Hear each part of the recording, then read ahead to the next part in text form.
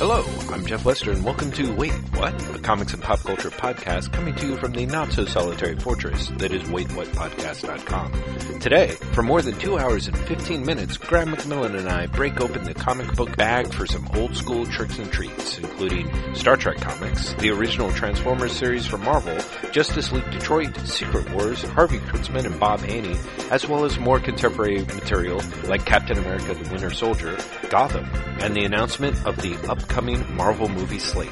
Semi-harried show notes are now available at waitwhatpodcast.com. We welcome your comments and questions at waitwhatpodcast@gmail.com, and we invite you to look out for us on Twitter, Tumblr, and Patreon. As always, we hope you enjoy, and thank you for listening.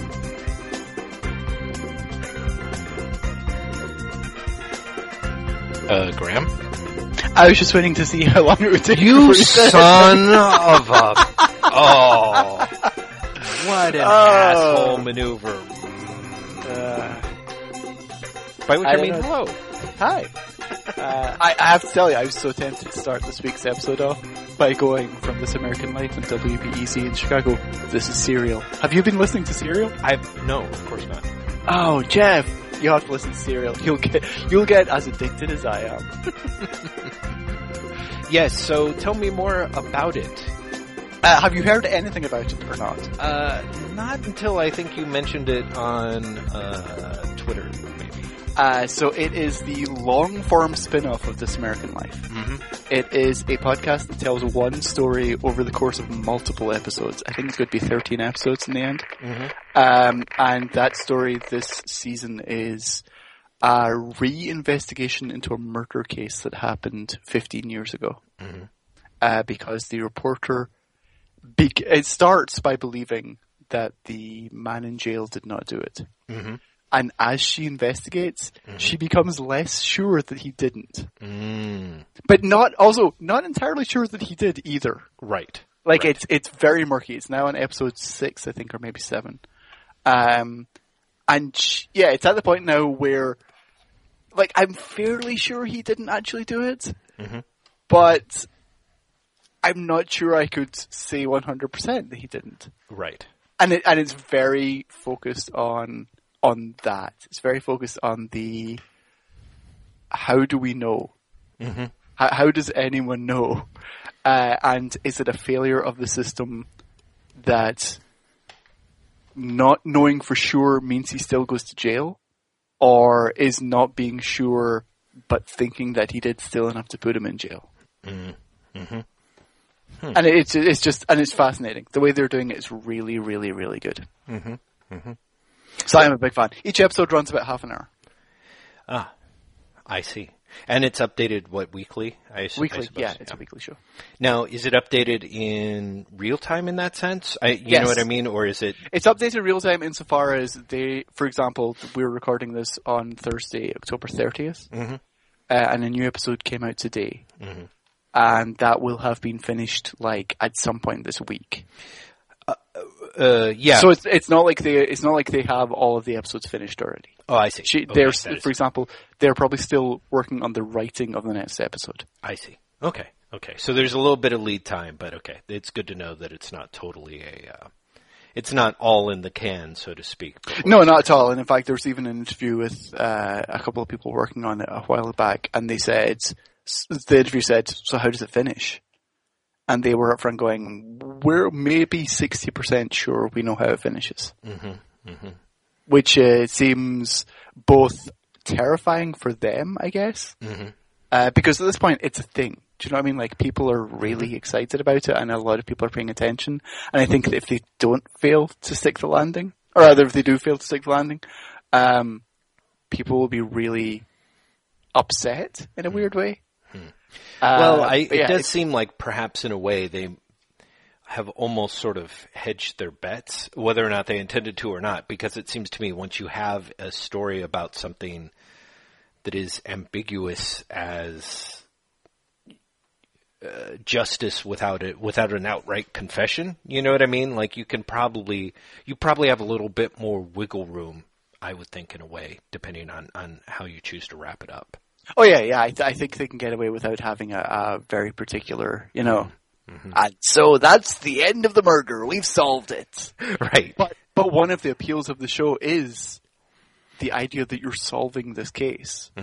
That you as a listener are part of the investigation in some way. I mean, you're not. For example, at one point they look at the explanation of what the one witness who has the relatively damning evidence at a timeline of like, this is where we were, and then we were here, and then we were here. And so they did the trip themselves to see whether it was even still possible, like whether you can get from point A to point B in that amount of time. And the listeners are not doing that. That's all the people making the show. But there is a sense of like, you're very much engaged in in retrying the case in your head. Right. Well, that sounds pretty fascinating, I have to say. Yeah, I'm loving it. Now, how much podcastery / radio shows do you listen to in an average week? A bunch. It depends what I'm doing. I tend to listen to podcasts, and I listen to like even the radio shows I listen to as podcasts. If that makes sense, I very rarely listen to live radio. Right. And I tend to listen when I'm doing other things. So when I'm doing laundry, when I'm cleaning the kitchen, when I'm walking somewhere or something like that, I'll tend to do it. I would say on average I listen to 3 to 4 hours. 3 to 4 hours a week? Yeah. Oh, okay. AKA one of our podcasts. So yes, pretty much. I listen to realistically, I listen to maybe like 2 of our podcasts a week. In terms of time, right? But that can vary wildly. Of course, there are weeks where I don't listen to anything, and there are weeks where I have a lot to do, so I'm like, okay, so I'll listen to blah blah blah and blah blah blah. To give you an idea, this week I have listened to the Rachel Miles podcasts, half of the new Serial, Thrilling Adventure Hour, and a couple of Let's Talk Comics, Jim Biscardi's thing. I listened to the Valiant episode. He did one with Warren Simons, and he did one with Tom Brevoort that I really enjoyed. I actually really enjoyed the Tom Brevoort one. Oh yeah? Tell me about that. The format of the show is essentially, how did you get into comics in the first place? Like, as a kid, what was your experience with it? And then how did that translate into you working in comics? So it's Tom Brevoort talking about discovering comics as a 6-year-old, and then how his love for that and how his interest in the medium continued through his becoming an editor at Marvel. And it's something I really like in interviews is a sort of freewheeling nature. That it's not like, here's a question, you've answered. Here's a question, you've answered. Here's a question. And Brevoort's actually really charming. For all that he can be a dick online, he's actually a very charming person to listen to. And so it's a very, it's an easy conversation to go through. And I'm like, I share enough common interests with him as a reader. If that makes sense, where it's like, of course, sure, I completely agree. Well, it's interesting to me that he talks about just hating Marvel as a kid.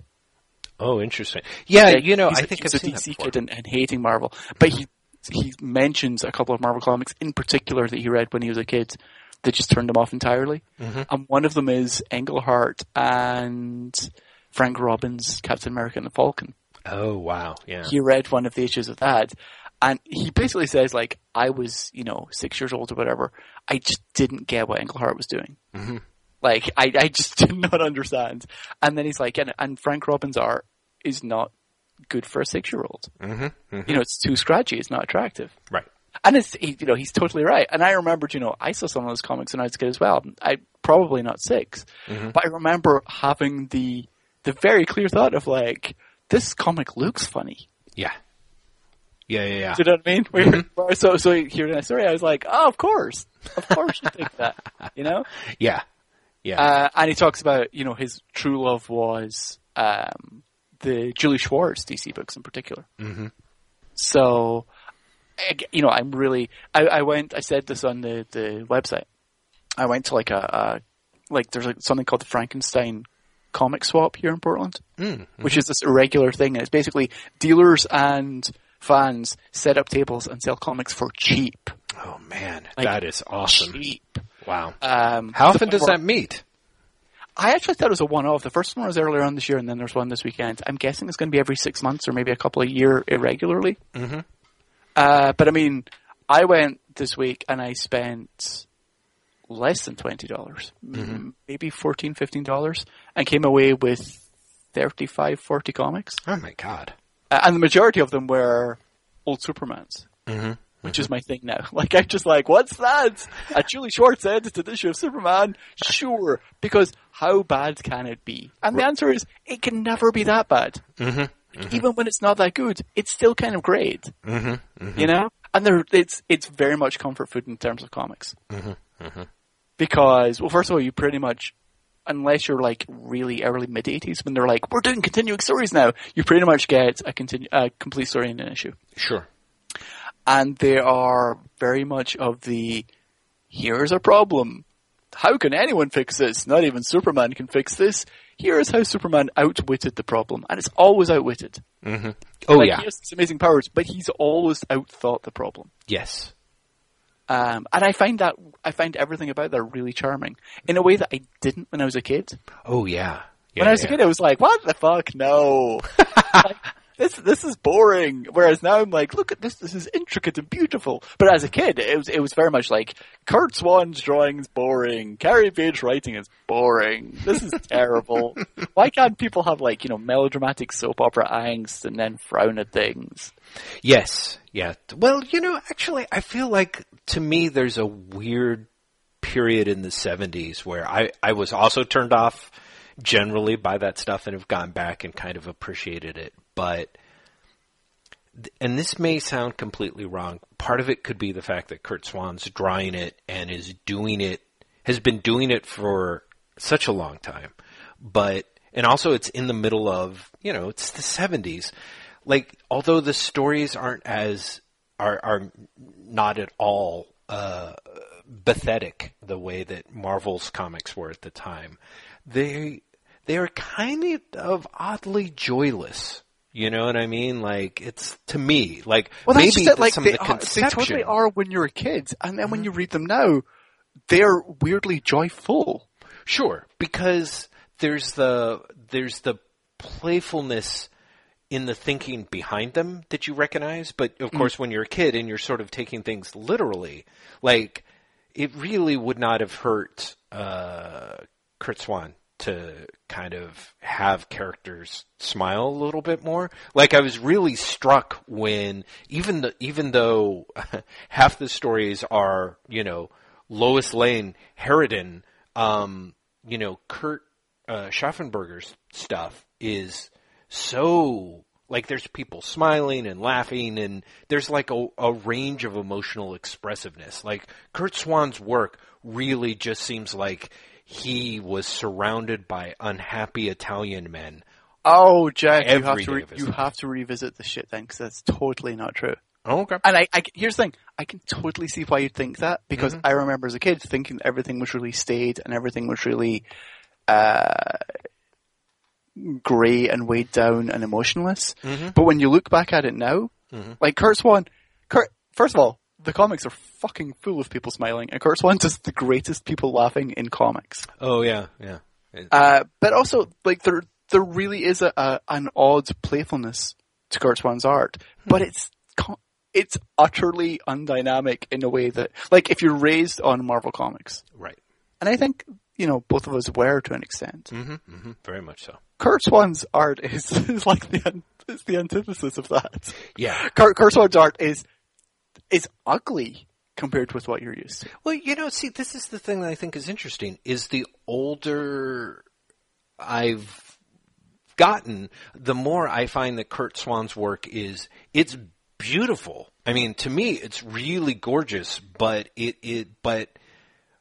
but yet I'm still like, because once you said the laughing thing, I like totally had a shot of like, oh no, it's weird. I remember what it's like to see Perry White laughing, or Clark Kent laughing, or Steve Lombard laughing. But at the same time, I also have that weird like, yeah, but nobody was really happy, Graham. This Yeah, may but just be where I'm at in my life. I think it's your memory. I think your memory is tricking you because the stories are full. Here's the thing: Superman is having fun in all of those stories because they're so repetitive. Mm-hmm. In like, so I got how many Supermans did I get? This 1, 2, 16 Superman issues I got. Wow. Right? Mm-hmm. I would say in at least 8 of them, Mm-hmm. there is a scene where Superman is getting shot and laughing. Because that just happens all the time. Right. You know, Superman has been around forever. Mm-hmm. And there's someone like, hey, maybe I'll shoot him this time and it'll work. And every single time people are like, ha ha ha ha, you fucking idiots. You're wasting your time shooting me. I'm fucking bulletproof. I'm having the best time. Just keep shooting me, whatever. Fuck you guys. And yeah, it's so you always get, like, Superman is having a weird amount of fun. Mm. But the thing about Superman, especially in this period, so like we're talking late 70s, early 80s that I've been buying, Superman is having fun, and Superman will be slightly concerned, but there's no, like, he doesn't really go beyond that. He has a very limited emotional window. Do Yeah. you know what I mean? Yeah, He's totally. Maybe, you know, this might complicate my day. Well, that's it. Maybe it's just because Swan does draw concerned-looking people like nobody's fucking business. That maybe that's just what stuck with me, you know? I really would recommend that you track some, and here's the thing, when you pay so little for them, as well, I mean, really, when you pay 25 cents for a comic, Yeah. you're pretty much like, if this makes me smile once, I've got my money's worth. Sure. Yeah. Do you know what I mean? Yeah. And so there really is a sense of my buy-in is so low in this, and I get so much joy out of them. This is the greatest thing. But it was a great sale. Do you know what else I got, Jeff? Brave the Bolds with Bob Haney writing. Really? Yes. Ooh. Again, 75 cents an issue. Ow. I know, right? Oh. What'd you get? I picked up 5 of them, and only 3 of them have Haney writing. I actually got the last Haney issue without realizing it was the last Haney issue. Oh, really? Which is Batman and Commandy. Yes. Oh, man. Take a trip into the unbelievable as Commandy comes from the far future to our time on a murderous mission. You bet your ass he does. That's right. So it's, Batman and Atom, Batman and Metamorpho, Batman and Commandy, and then the 2 non-Haneys, but still Jim Aparo, is Batman and Superman and Batman and Adam Strange. And there's actually a note in the last Haney issue that's like, we've been in a great rut recently, but we're shaking things up by getting rid of the writer. And they actually say, like, it's a very enjoyable rut. They actually call it a rut, but play it as a good thing, which is my favorite thing. Wow. They're like, this rut's been fucking great. But, you know, even a fun rut's a rut, you guys. Let's shake things up. Oh, man. How painful. So, I got those. I got History of the DC Universe, the Wolfman Perez stuff. Yeah. The prestige format stuff. Yeah, the prestige format stuff. I got, and I wrote about this in the blog, the first 4 issues of the Justice League Detroit. Yes. Which are really good, Jeff. Yeah, you're right up on that. Was pretty I did great. not expect that. I expected to go and being like, this will give me a nostalgic charge. Like, I didn't even read those issues as a kid, but like those characters. Well, I'll get a nostalgic charge. And instead I came away going like, how did you fuck that up? Yeah. Like, that's a really good start for a series. You know, because I feel like when reading your column, I was like, I think didn't they have like the first of the Justice League Detroit's like available on Comixology or something like that? Because I want to say they might have JLA Annual 2, which is like the very first one. Okay, right. Which has the hilarious Aquaman disbands the team. And everyone else is behind him going, can he do this? And Zatanna says something hilarious like, well, of course he can, because he's a founding member, and that's in the charter, that any founding member can disband the team, and no one else can do anything about it. Which is such a like, not just a superhero thing, but like a DC superhero thing. The charter says this, and even though it makes no sense, what can you do? Well, you know, because first of all, we wrote up a charter in the first place. Exactly. I've got to stick to those rules. Well, I have to say, there is one thing that reading 250 plus issues of the Avengers has schooled me in, is like, superhero teams have no idea how parliamentary procedure works, and B, yeah, there's some wicked fucking rules in there, because it is just insanity. Anyway, I think I read that, prologue issue, and I remember thinking that just 2 years ago, because I got it in a sale or something, and I was like, man, this is really good. And oh my god, they've got a bunch of it, Jeff. They've got the annual, and then they've got the 4 issues I just bought. Mm-hmm. And then they've got the 3-parter that follows it, the Mazo 3-parter that comes afterwards. On Comixology. Huh. Well, yeah. Sorry, you were saying you read it and you actually were like, this is good. Yeah, but this is good. And also between that and reading some of the Firestorm stuff, again, digitally, and also based on you saying,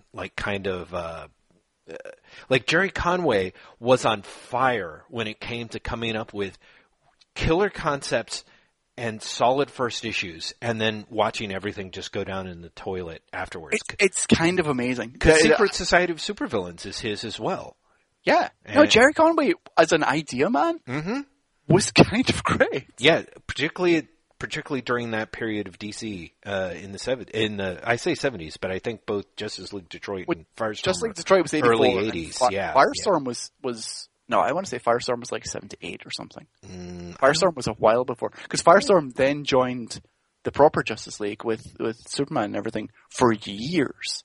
Huh. Okay. For years and years. Firestorm debuted in 78. I was right. Oh, March 1978. Okay. Right. So yeah, there is kind of a broad period of time. Come to think of it, that Secret Society is even earlier than that. So yeah, he's coming up with some amazing stuff for DC, but then he doesn't see it through, or the people who come after it just aren't paying attention, or it really does seem to fall apart. I was actually reading, the Tomorrow Magazine's back issue magazine. They had a feature on the Justice League Detroit that after I read this, I was like, I'm reading that. I am totally in Justice League Detroitville. Right. And one of the things that happens is Andy Helfer is in there, who's edited the sort of last half of the Justice League Detroit run. Uh-huh.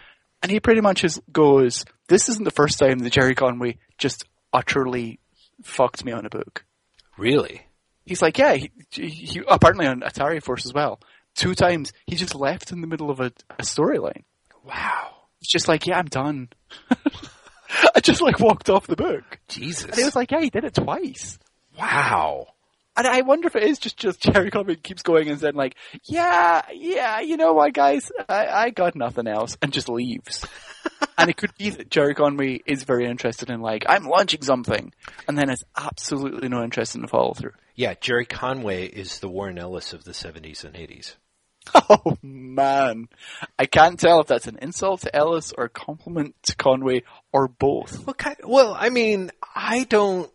Let's put it this way. I'm definitely at the point where I don't... Put it this way. It's not a compliment to Conway.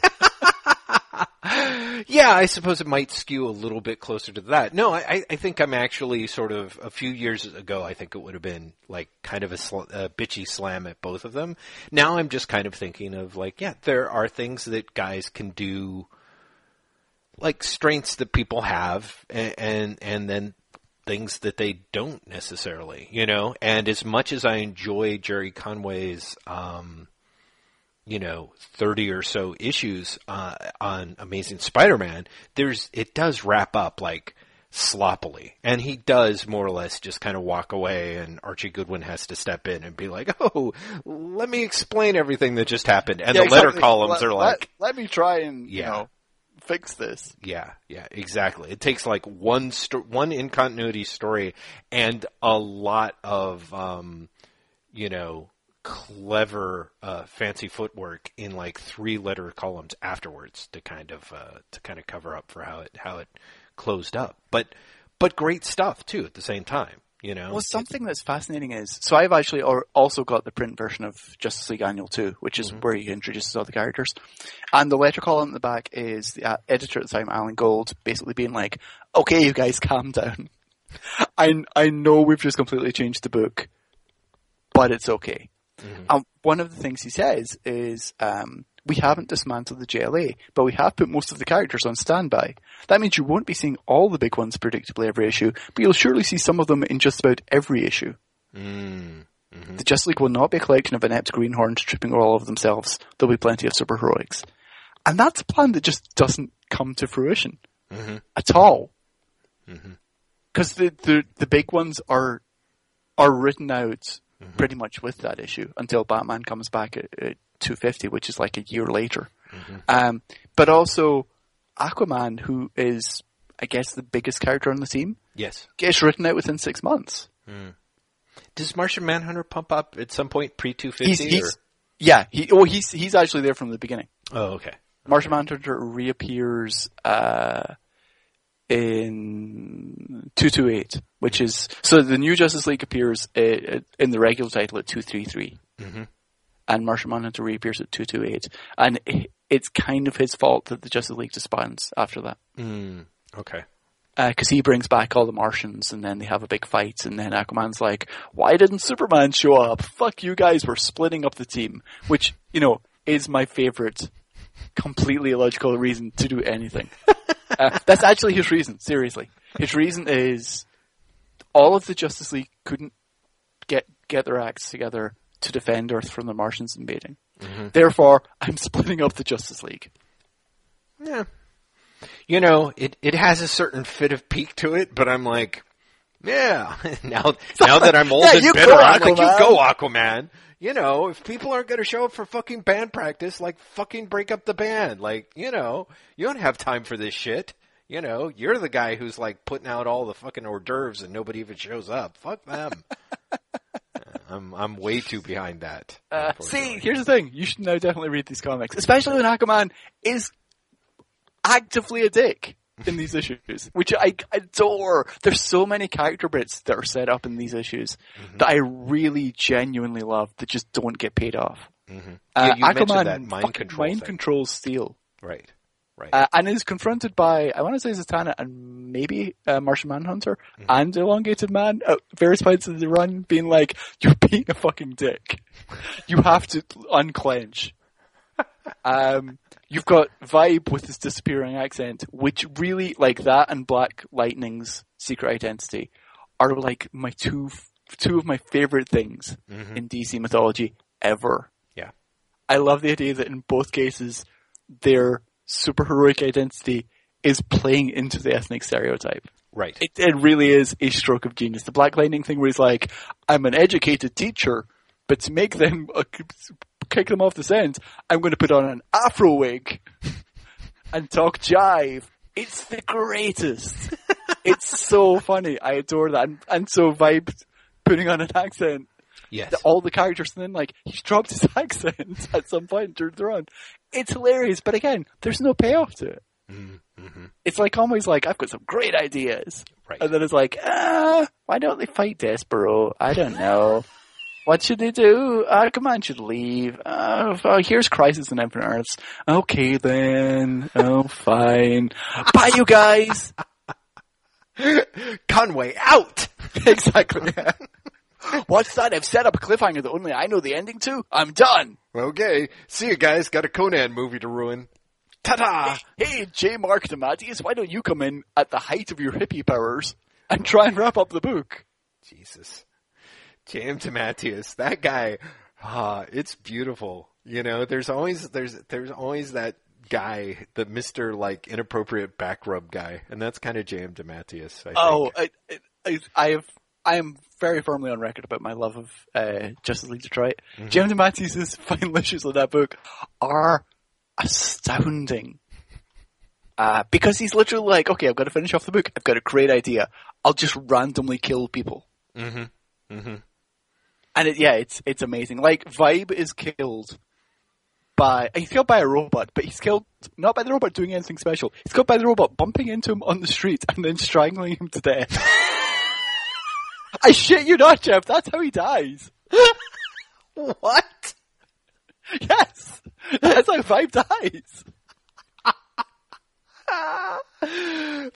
That's so sad and insane. It's terrible, right? Oh my god. That's literally the I don't give a shit about this book or its readers or its characters. Well, I mean, that's the thing. It's really not, Jeff. Part of what makes J.M. DeMatteis work / not work is, to me, the way that he's kind of like, he's following his ideological calling. You know what I mean? So if his whole thing is like, yeah, I kind of want to do like a book, like wrap up a superhero title that really was about the meaninglessness of death, and having people try to come to terms with that. I could see him deciding to do that, whether it was appropriate or not. I mean, there's stuff in the Defenders, which on the one hand is kind of a weirdly great extension of stuff of the Defenders' strangeness, and at the same time also kind of a weirdly, like a weird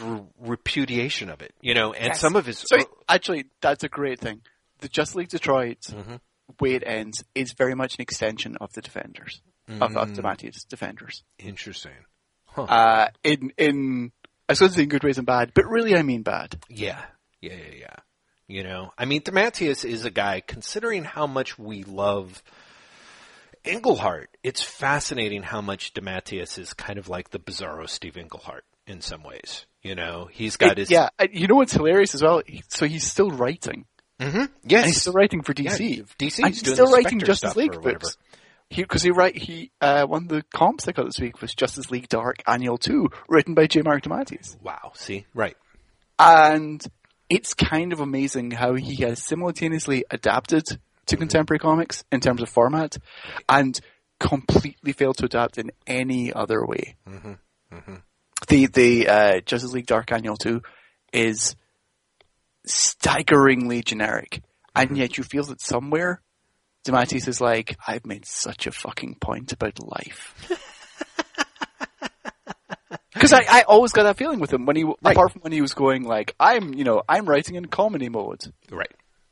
I've scripted Justice League, so now I'm the funny guy, so I'm going to write Mr. Miracle, and it's going to be my funny book. Or, here's Dr. Fate, it's going to be my funny book. When he tries to write serious, he always has this weird tone of like, you guys, I've gotten high a couple of times. I'm going to tell you some stuff about life. Oh, yeah. Yeah. Definitely on the comic book time traveling jaunt is the somewhere like around 18 or 19 is go back in time and keep J.M. DeMatteis from reading Jonathan Livingston Seagull, because that was just... Oh man, he would have no career then. It's true. There is a chunk. Well, except it is kind of funny the way that he ends up at being like funny guy, as through the Justice League stuff for a good chunk of time. That is kind of surprising in a way. But you take out Jonathan Livingston Seagull, and what does he have?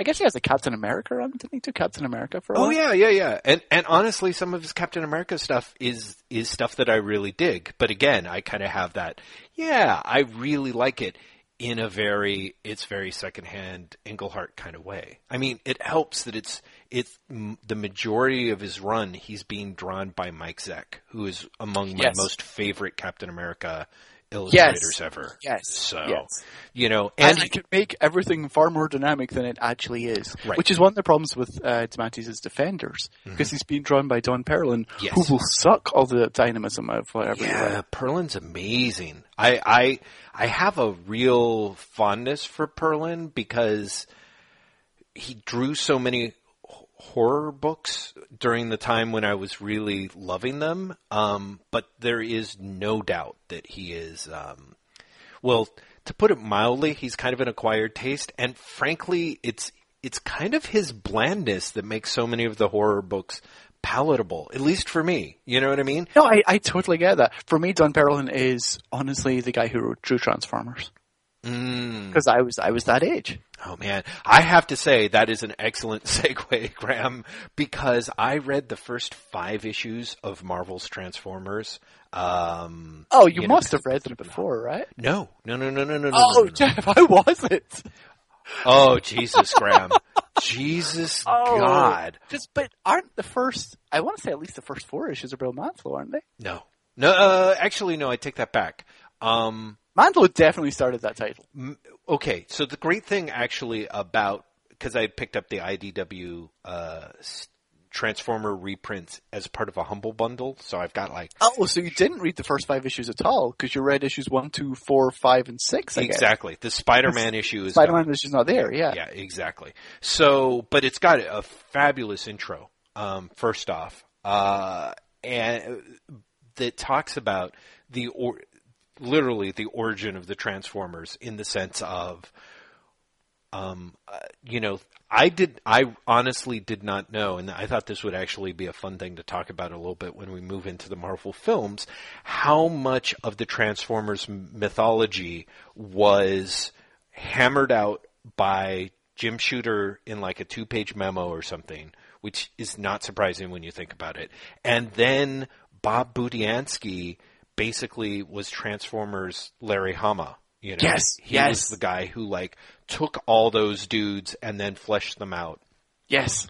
And so even though there is Mantlo pops up, I think maybe he does the script for the first issue. I'm looking up now. Mantlo did the plot for issues 1 and 2. Yeah, he does only the plot. He's scripted by Ralph Macchio. Yeah, exactly. But there's also Budiansky who later steps in, is apparently like kind of the guy behind it in terms of the other stuff. So God only knows how Mantlo pops up in there. So it's very much, there's like many hands. But B, I was really shocked by how much of the stuff, cause I'm as far from a Transformers fan as you can get. Apart from like, I really like that recent movie, the fucking insane Mark Wahlberg one was awesome. And even the one before it, which was horrible, was entrancingly horrible. Oh yeah, as opposed to the second one, which will make you think that you have entered anti-life. Yes. Right, exactly. The first one I heard was the second one I heard was the Anti-Life Equation on film.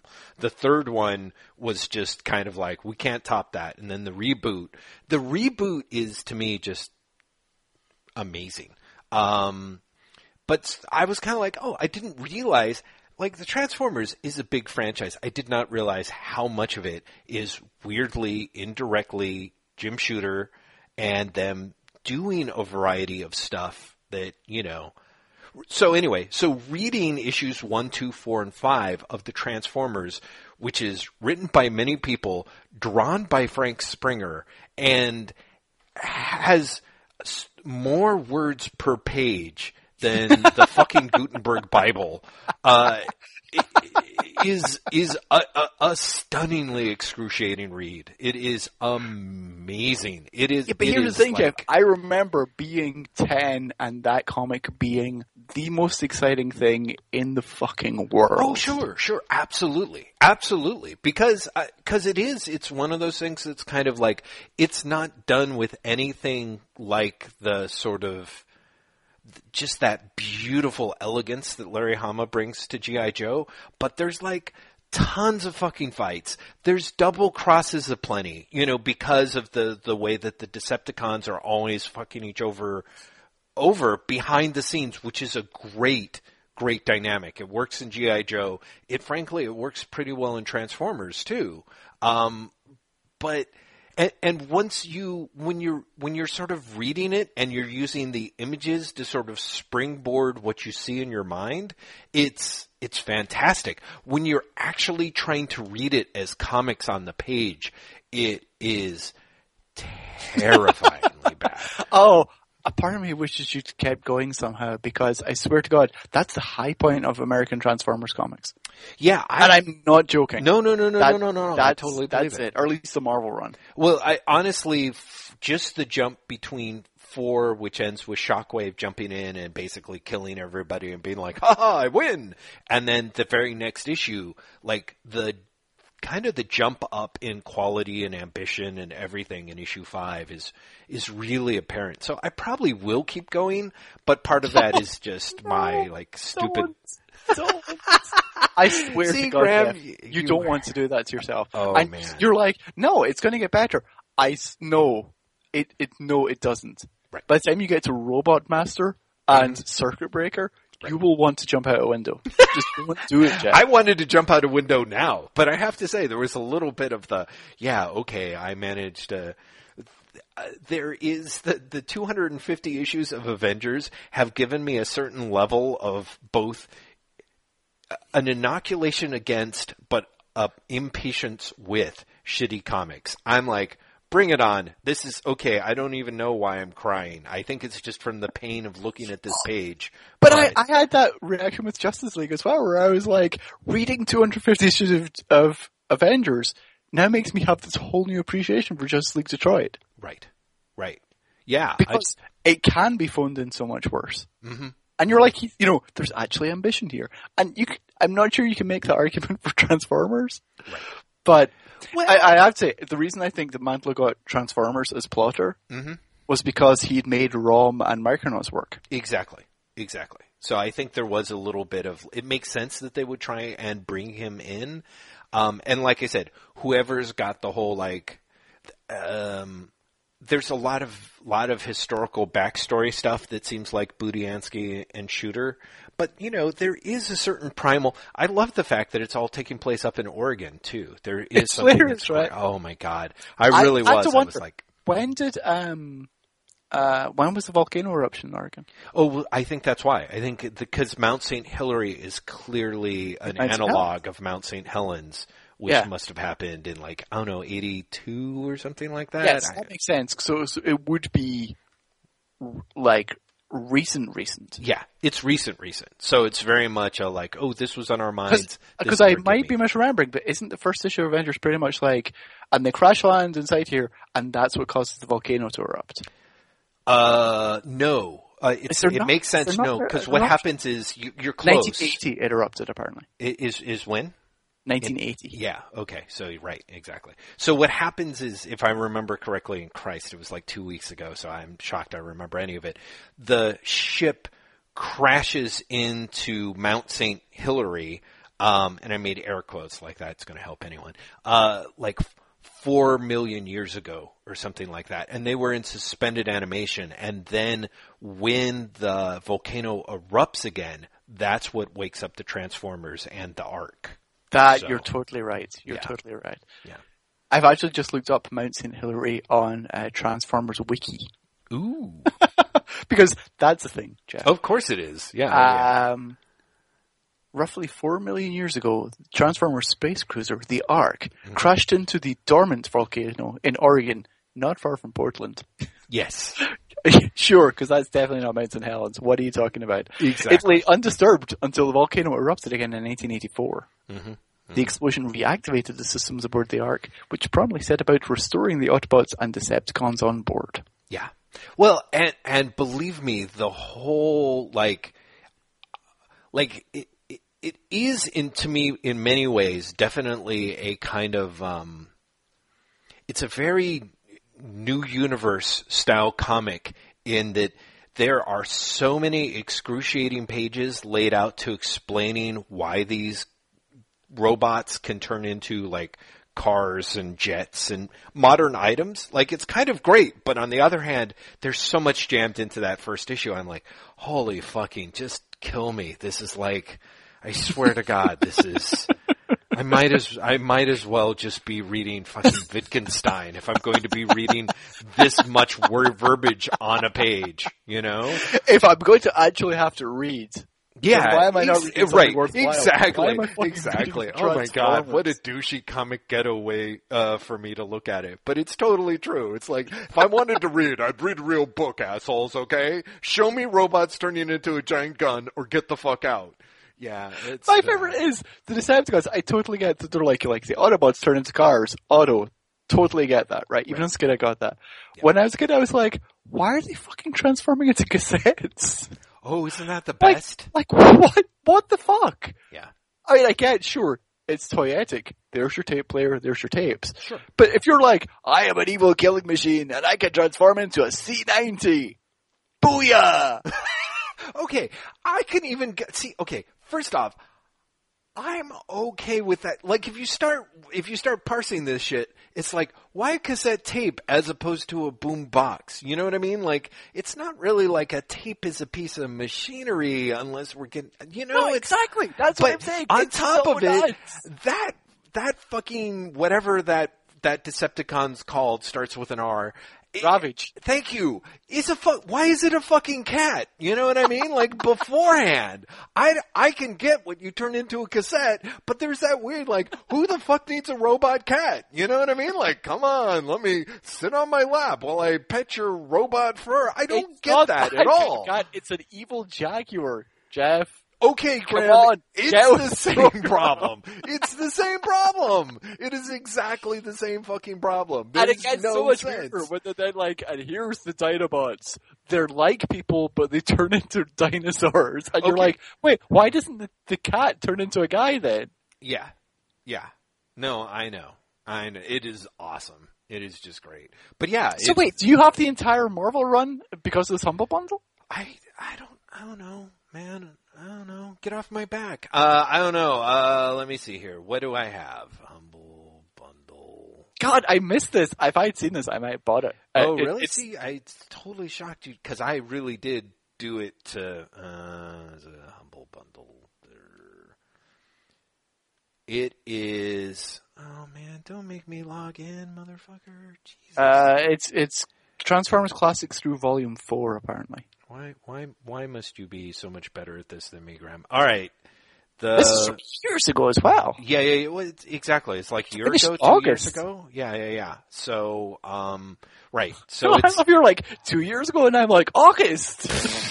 same thing. So it's all 4 volumes of All Hail Megatron, Autocracy, 4 volumes of the classics. Which, Christ help me, I mean seriously, that's. I'm looking up what's in Volume 4. I'm looking to see how far it goes. Mm-hmm. Oh God, Jeff, it goes drastically into the shitty period. Yeah. Like So, impressively into the shitty period. Mm-hmm. So I have more Transformers than I know what to do with. And it was literally this idea of like, oh, I'll put it on here. I will start reading this shit. And then, for those weeks when I can't get to the comic store or whatever. Oh my God, Jeff, it includes like some of the worst stuff.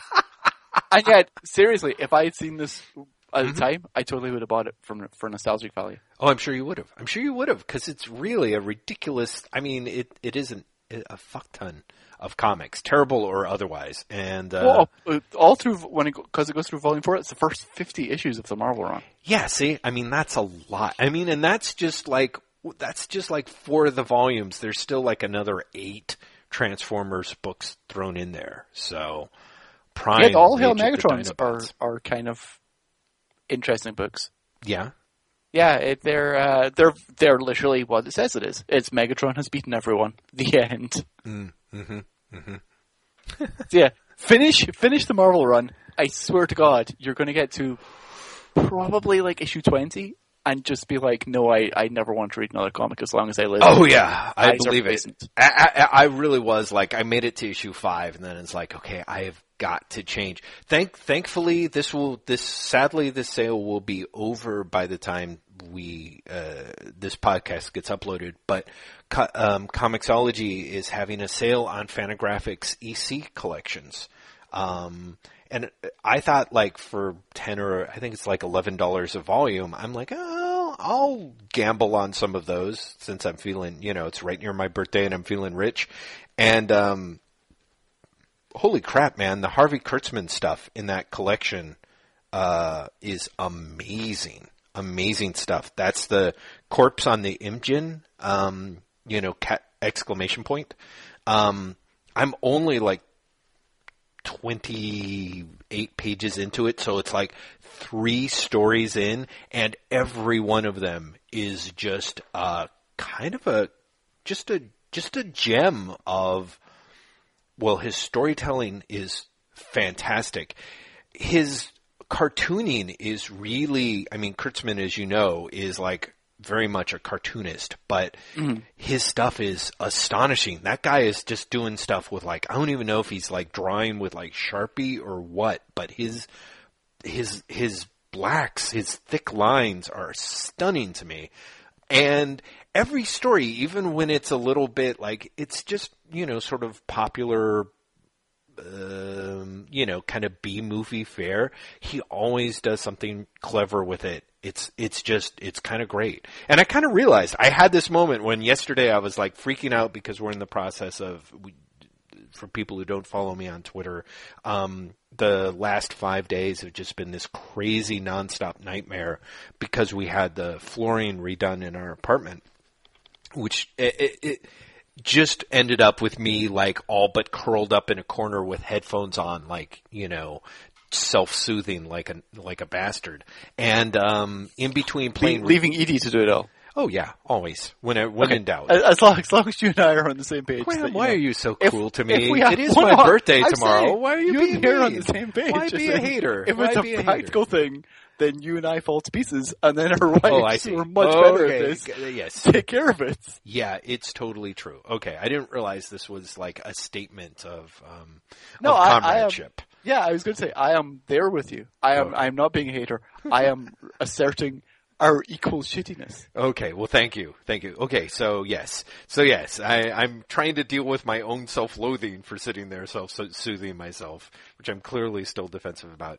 But I really had that thing of like, I'm not going to be able to get out the store and get to the comic book store, and I'm like, I have more comic books on this fucking iPad. Like, I could probably read this thing for like a month between this and the stuff that's on my shelf, and as long as people didn't mind us talking about comic books anywhere from like 6 months to 40 years old. Oh God, no, that's totally what I've been doing as well. Do you know what else I've been reading this week? These Star Trek books, because I know you have this DVD as well. Yes. Yeah. Star Trek DVD. Yeah. I have now done all of the first Marvel run, and the first DC run, and the second DC run of the Star Trek. Holy shit, that is so many comics, Graham. It really is. I mean, you're talking, wow, 150 maybe. Jesus God, how long did the Marvel Star Trek thing run? I always thought it was like just 20 issues or something. Okay, so yeah. But DC was the one where they're like, DC we had know 50 how to do and this. then 80. Wow, that is a stunner. It's amazing to me because, and feel free to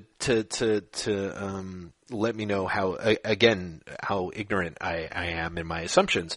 But I always thought it was amazing to me that Marvel Comics in the 70s seemed like there is a group of people that were so heavily informed by the original Star Trek TV show, like nobody's business. And I find it amazing that they could never really just seem to make the comic book work. Oh, the comic book it starts all right, and very quickly just veers towards not all right at all.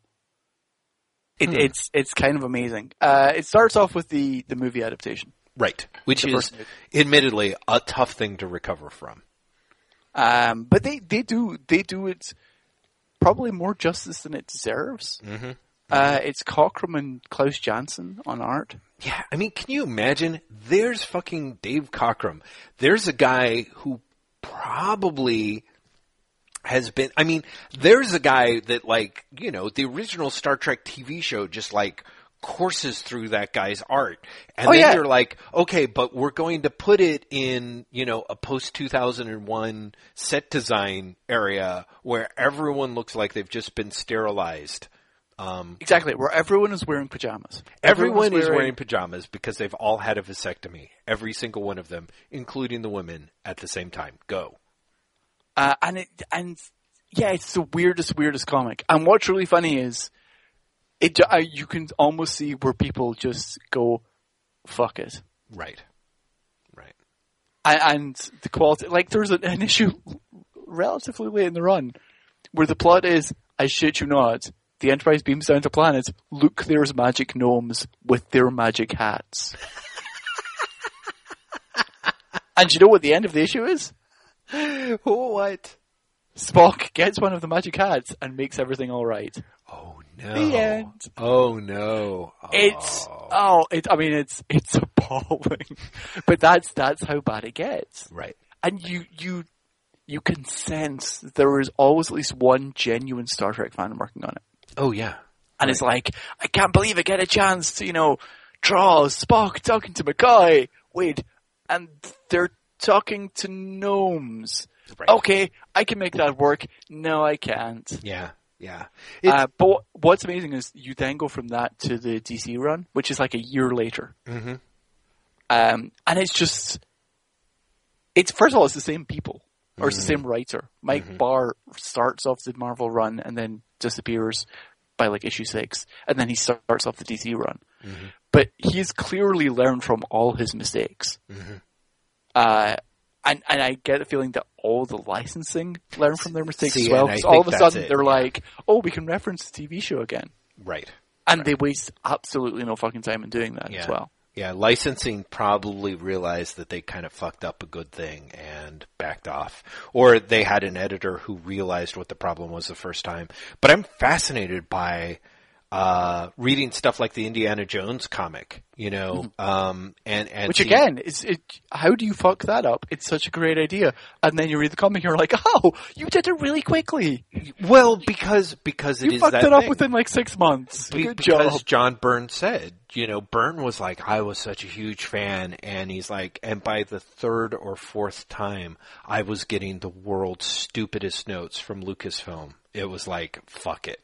And so that's apparently part of the problem. The book was always had that kind of desperate, cranked out, barely worked kind of thing to it in its best issues because licensing was just such a fucking bear. Trying to produce a monthly comic and having licensing go back and go like, can you maybe show why he's using a whip? Kind of thing. But what's crazy is that totally worked for Star Wars. Well, yeah, exactly. Because on the Star Wars book, the seat of our pants having constantly to try and rework something, so you get the feeling that they literally finished it an hour before it had to go to print. Right. Made it exciting in a way that for Indiana Jones and for Star Trek, it made it just deathly dull. Mm-hmm. Mm-hmm. Because that's what really did both those books in. The Marvel Indiana dull. Jones books. Mm-hmm. Actually, the Marvel Indiana Jones stuff are dull, but the Dark Horse ones are worse. Mm-hmm. The Dark Horse and Indiana Jones books are terrible. Yeah, once bitten, twice shy. I never went back. Yeah, you made the right decision because I remember at some point I was like, because they came out with all of them as the omnibuses. Mm-hmm. Mm-hmm. And local library, I can get anything. Why not? I'm only wasting my time. And then you're like, oh no, I'm really wasting my time. Like, these books are terrible. Yeah. Yeah, I don't know. I just, it's interesting. On the other hand, part of me is like, looking at what they've done with Indiana Jones in the films, I'm just like... You're like, yeah, maybe no one should touch Indiana Jones. Maybe you just can't fucking do it. Maybe there's just a certain number of people who can do an Indiana Jones story, and it can't even be stories. You know what I mean? Like, fucking, it's like 1, maybe 1.5 if you're Steven Spielberg, and that is it. It's really, it's amazing the stuff that does and doesn't work. Again, the thing that I find amazing because of the way that they did it from the inside out. Transformers works as a comic book. I mean, it's a hideous fucking comic, but seeing how much of that stuff gets retained, it's not just fan service. There's some real built-in dynamics into the way the story is set up. Same with G.I. Joe. That it's kind of like, oh, okay, here's your conflict. Here's your conflict generators. In ways that I don't think that you kind of have so much with something like Indiana Jones or Star Trek in certain ways that you have to figure out a way to get around. Or you have to be such a huge superfan that it doesn't really matter. You know? This strange thing about the Star Trek books, the first Marvel run is bad. The first DC run is great, actually. It's really good. Oh, interesting. And then the second one just goes off a cliff. Just really gets amazingly bogged down in fanishness. Well, okay, so this, it's so funny you say Peter David, because that's exactly what I was going to ask you Here's about. the thing. I wasn't me talking about Peter David. No, I know, actually. The thing that's amazing about Peter David your is... snark is impressive, my friend. Well, no, it goes off a cliff after Peter David leaves. It goes Yeah. off a cliff when Peter David is off the book and he's replaced by, I was going to say Harvey Weinstein. oh my That's not God, the guy's name. that would Howard- be amazing. Howard something. Hmm. Howard, I'm putting in Howard W. Star Trek, and I can't remember his name is. Howard Weinstein. There you go. So it wasn't a There million you miles go. away. You were not far off at all, sir. Yeah, he writes, I wouldn't say everything from issue 20 onwards, or like maybe the majority of them anyway. Maybe not everything. Mm-hmm. And he has a very particular idea of what a Star Trek story should be. Mm-hmm. And what that is how closely can I get it to hew to the original story, the original TV shows, if the original TV shows were played at half speed. Yeah. I can imagine. Ugh. Which is also how I would describe the first season of Next Gen, but, you know, that's... Yeah, well, the and first season. the second season. Yeah, I guess that's probably true, too. It doesn't come together until season 3. Let's back up, because like I said, I at a certain point there weren't a lot of licensed comics that I was picking up, but you know, and Star Trek was definitely one that I stayed away from. I think always. I mean, I say always, but I read the Gold Key stuff, which was amazing. But Okay, Peter here's my David, question. Why did you buy that DVD then? Because I know you have the DVD. It's not just me. yes, no, that DVD was like. I think I caught it on sale for maybe $12. And for me, that was enough money to have the Gold Key Star Trek books. Because I guess that's what I was going to say. Got to explore some of the other stuff. Yes. Here's the thing. I, hands on heart, would say that I think the Peter David Star Trek comics are the best of the Star Trek comics. Oh, okay. So this is great, Graham. I look forward to the end of my sentences. your Yeah, completely. I remember picking up the books on this, not reading them, but flipping through them on the stands, and it was clear that Peter David, and because I was actually liking some of the stuff that David had done over at Marvel, because I don't know, I'm having trouble tracking the timeline for that sort of I'm thing. fairly sure he was doing Hulk around then, and Hulk. Yeah, remember exactly. people were like, "Oh, he's actually he's not bad." Yeah. Well, I actually like David out of the gate, frankly, because one of the first things he ever did was Death of Gene DeWolf, which I thought was pretty decent and very different in many ways from what he went on to do, of course, and kind of be known as. But I remember picking up something just as goofy as like the Kirk meets T.J. Hooker little in-joke in the bottom of a page, and I was like, oh my god, that is Spanish as hell. But I was also kind of like, but it's interesting, and I remember flipping through the stuff and being like, it's a thing. Here's the thing. David is very Spanish. Yeah. There is absolutely no denying that. Mm-hmm. But every Star Trek writer in the DC run is amazingly Spanish. Sure. Like, there is not one who is not overly referential to the original material. And the original series in particular. But what David brings is a playfulness within that. Mm-hmm. Mm-hmm. And so you have Spanishness, and it's not just Spanishness towards Star Trek. Like, there's a fucking Bloom County sequence in one of the issues. Not just a joke, a Bloom County sequence. Wow. But he brings a sense of not just playfulness, but also stakes. Like, things actually happen. Mm-hmm. Mm-hmm. And things happen in such a way that for example, when Mike Barr was writing it, he'd do these things and it'd be like, look at me, I've given Spock his own ship. Mm-hmm. And, Kirk's, I have no idea what he was doing with Kirk's, I don't know, eating some bad curry, whatever. Wow, this issue's really stuck, Graham, I have to say. Okay, so he brings back the Mirror Universe in a really early storyline, which goes on forever. Which is the other thing because I'm reading these in batches. I'm like, I have the DVD. I can literally, read 10 of these in a row because they're also not slow reads. I can just race through them. Yeah. But the Mirror Universe story goes on for like 9 months. Good. What? That's just crazy. it. And this is in 84 or something. I honestly can't imagine people weren't like, this is fucking Trials of Flash, but just fucking finish the story. Yeah. Holy shit. But no, so he does these things, and Bart does these things, and you either know it's not going to stick, and so have almost no interest in it. Right. Or he then proceeds to do nothing with it. So it's like, he'll be like, look, I've come up with this great, it's Conway again, I've come up with this great idea. Right. Which is just going to lie there. Whereas David was smart to go, I've come up with this idea, I'm going to be done with it in 2 issues. Right. So I'm going to milk it for all it's worth in that time. You know, so like there's an assassination attempt on Kirk. And instead of having an issue where it's like, oh God, is he going to pull through? Like, he's up on his feet by like 5 pages in the next issue. And instead he's like, so it's actually a murder mystery, except no one actually got murdered. Right. And so I'll use it to spin off into this, and I use it to spin off into that. As opposed to all the other writers who were like, oh, you know, is Uhura going to quit the ship? Do you know what I mean? Right. Like the Howard Weinstein guy, swear to God, has like a storyline that comes out after Star Trek 6. And Star Trek 6 was the one where you see that Sulu is now the captain of another ship. Yes. Right? His comic comes out after Star Trek 6. And he has like 4 issues of going, is Sulu going to leave the Enterprise and become the captain of another ship? Oh yeah, right. And all the thing was like, the audience then knew this. Right. Why are you taking so long to say yes? Yeah.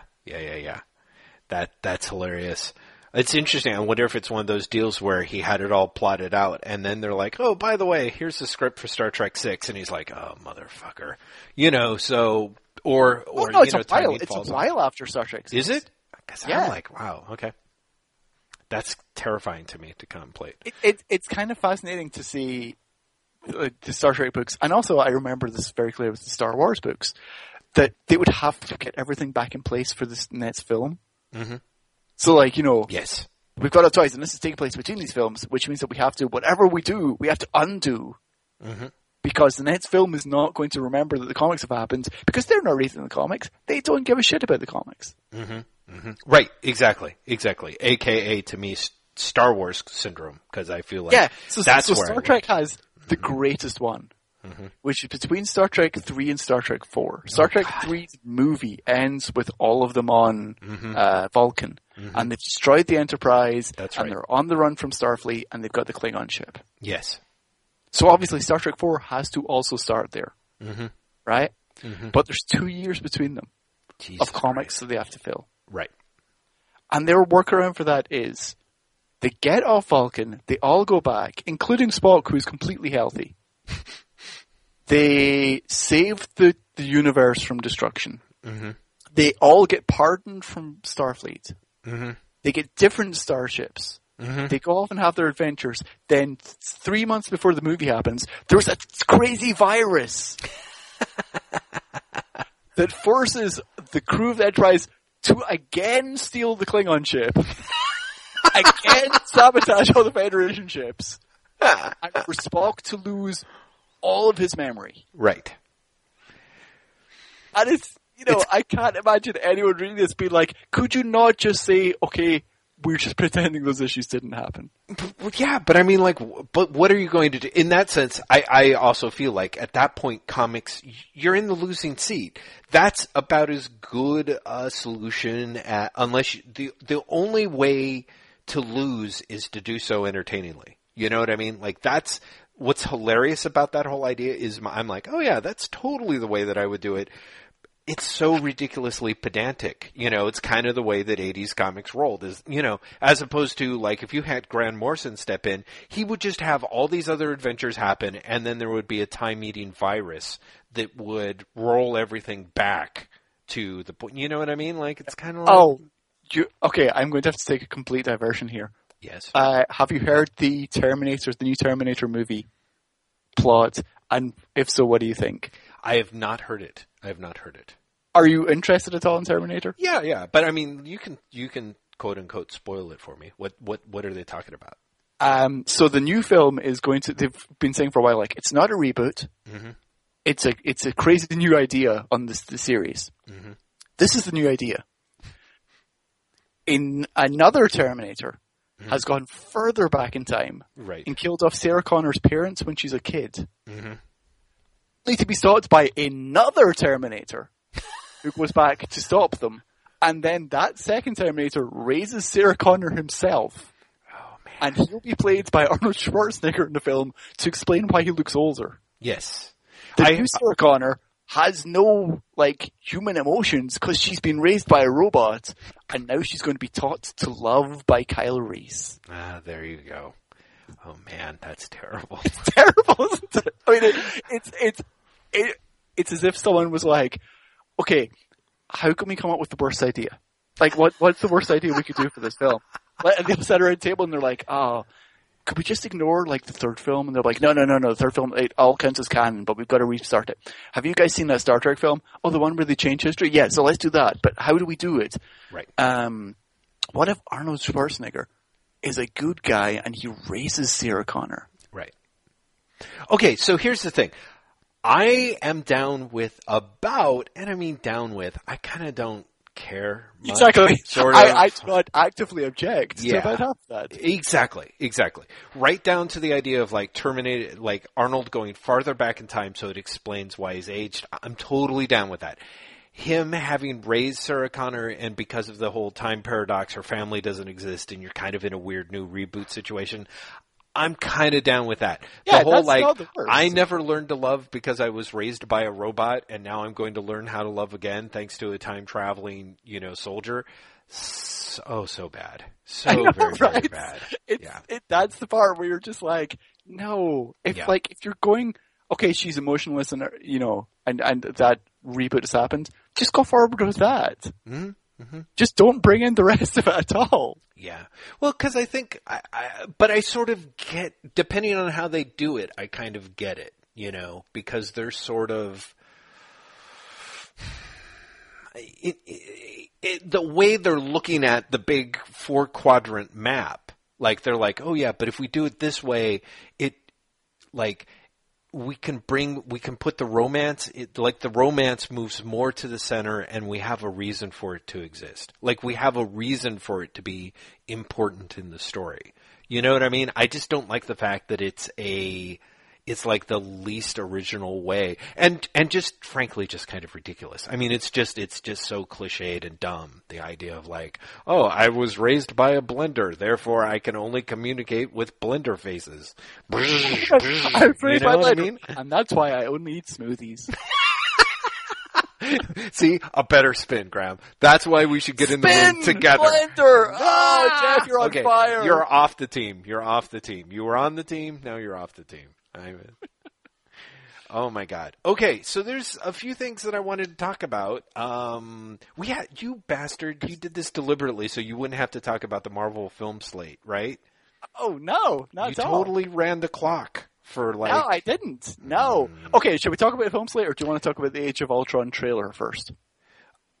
Sure. Let's go with Age of Ultron trailer. I'll talk hopefully briefly about the movies that I saw, and then we can talk about the Marvel movie slate or not. So. Yes. Okay. Age of Ultron trailer. Am I the only one who watched it and had almost no reaction? Well, I almost wrote a wait what about it. I think the website where I was just like, that's a movie. Oh my God. I feel nothing. Okay, so here's the thing. A couple of months before, I don't know when, why I was in the movie theater, because unfortunately it happens so rarely. But I was in the movie theater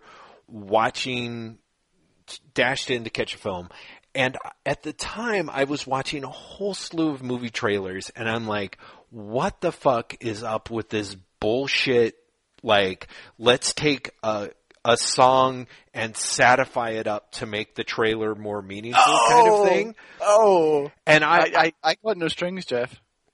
I almost laughed 3 times while watching that trailer because I'm like, are you shitting me? It just seemed like a bad parody of those trailers. I'm like, because back when I noticed it, I'm like, oh my God, they're doing this horrible it was some trailer when they had the guy doing the Blue Skies. What maybe? Oh, okay. It's been around forever. Had Once Upon a Dream with Lana Del Rey. Oh, right. Yeah, no, maybe that's it. Maybe it was that, or there was something where there's some robot voice, blurbling about blue skies or whatever. I mean, it's a trend. It's a thing. We all have seen a lot of them. So it really has reached its hilarious, it's now a parody of itself with the I Got No Strings thing, which is a shame because, of course, as these things happen, I was not fast enough to see the trailer when it was leaked. It was only when it was officially released by Marvel, like 4 hours later, in which case I already heard the I Got No Strings tagline. So that part was great. So I was like, oh, that could be kind of dumb, or it might work. And so when they have that, like, in the middle of everything, I'm like, okay, this is the stupidest fucking thing ever. And yet, I have to say, James Spader was a great choice, because putting James Spader and having him talk through a Harley muffler pipe was great. He sounded fantastic. It was like, oh, okay, he's clearly in the zone. Anytime he was talking, I was like, oh, it's funny for somebody who doesn't even watch his, like, TV show, whatever the fuck it's called, The Blacklist. The Blacklist, and you should, Jeff. One of the greatest TV shows for James Spader eating scenery. It's that thing. I did not think that I cared about James Spader eating scenery until I heard him. Maybe if I watched The Blacklist, like, not looking at the TV. Yeah, exactly. You'd love it. Yeah, exactly. So all of his various lines, I'm like, oh my God, he sounds fabulous. But the trailer itself was, it just was nothing. I believe the picture you're looking for is underwhelming. Yeah, no, it was kind of dull. I mean, it was kind of dull, but how do I put it? I also feel, and I could be wrong, that was the fault of the people making the trailer. The people. Oh, yeah, because have you seen the clip that came out with Agents of S.H.I.E.L.D.? No. This week? Mm-hmm. So it's actually like a scene from the film. Right. And it's much better. Mm-hmm. Because you're like, oh, there's a sense of humor here. It's, right. It's entertaining, it's engaging. Yeah. There's a sense of character. Because the trailer is generic as shit. Yeah, exactly. The trailer was made by marketing people when they got behind, they're like officially behind all the trends. And so all of it, the whole like camera panning around while people look alarmed, the music, everything is. Oh, yeah, all it missed was the yeah, exactly. No, that was it. That was the only thing that trailer was missing. Yeah, exactly. So I was like, More to the point, I saw Amazing Spider-Man 2 and Captain America the Winter Soldier thanks to the miracle of Redbox. Talk to me about Amazing Spider-Man 2 because I haven't seen it. Okay, Amazing Spider-Man 2 is, to me, really interesting because you have so many good actors being wasted. Like, it is literally like watching someone set fire to money. That movie. It is so poorly written and so poorly executed. And admittedly, there are choices that have come to bite them in the ass. Like the direction of the acting, the direction of the scenes. Like there are scenes between Andrew Garfield and Emma Stone, or there's an amazing scene, like literally an amazing scene between Sally Field as Aunt May and Andrew Garfield as Peter Parker, where those two people are acting the shit out of this scene. And the scene is kind of, it's not the scene itself is badly written because they really do fucking save it. But it's the fact that the scene itself is tied to something that you could not give a shit less about. And of course, I'm talking about the mystery of Peter Parker's parents.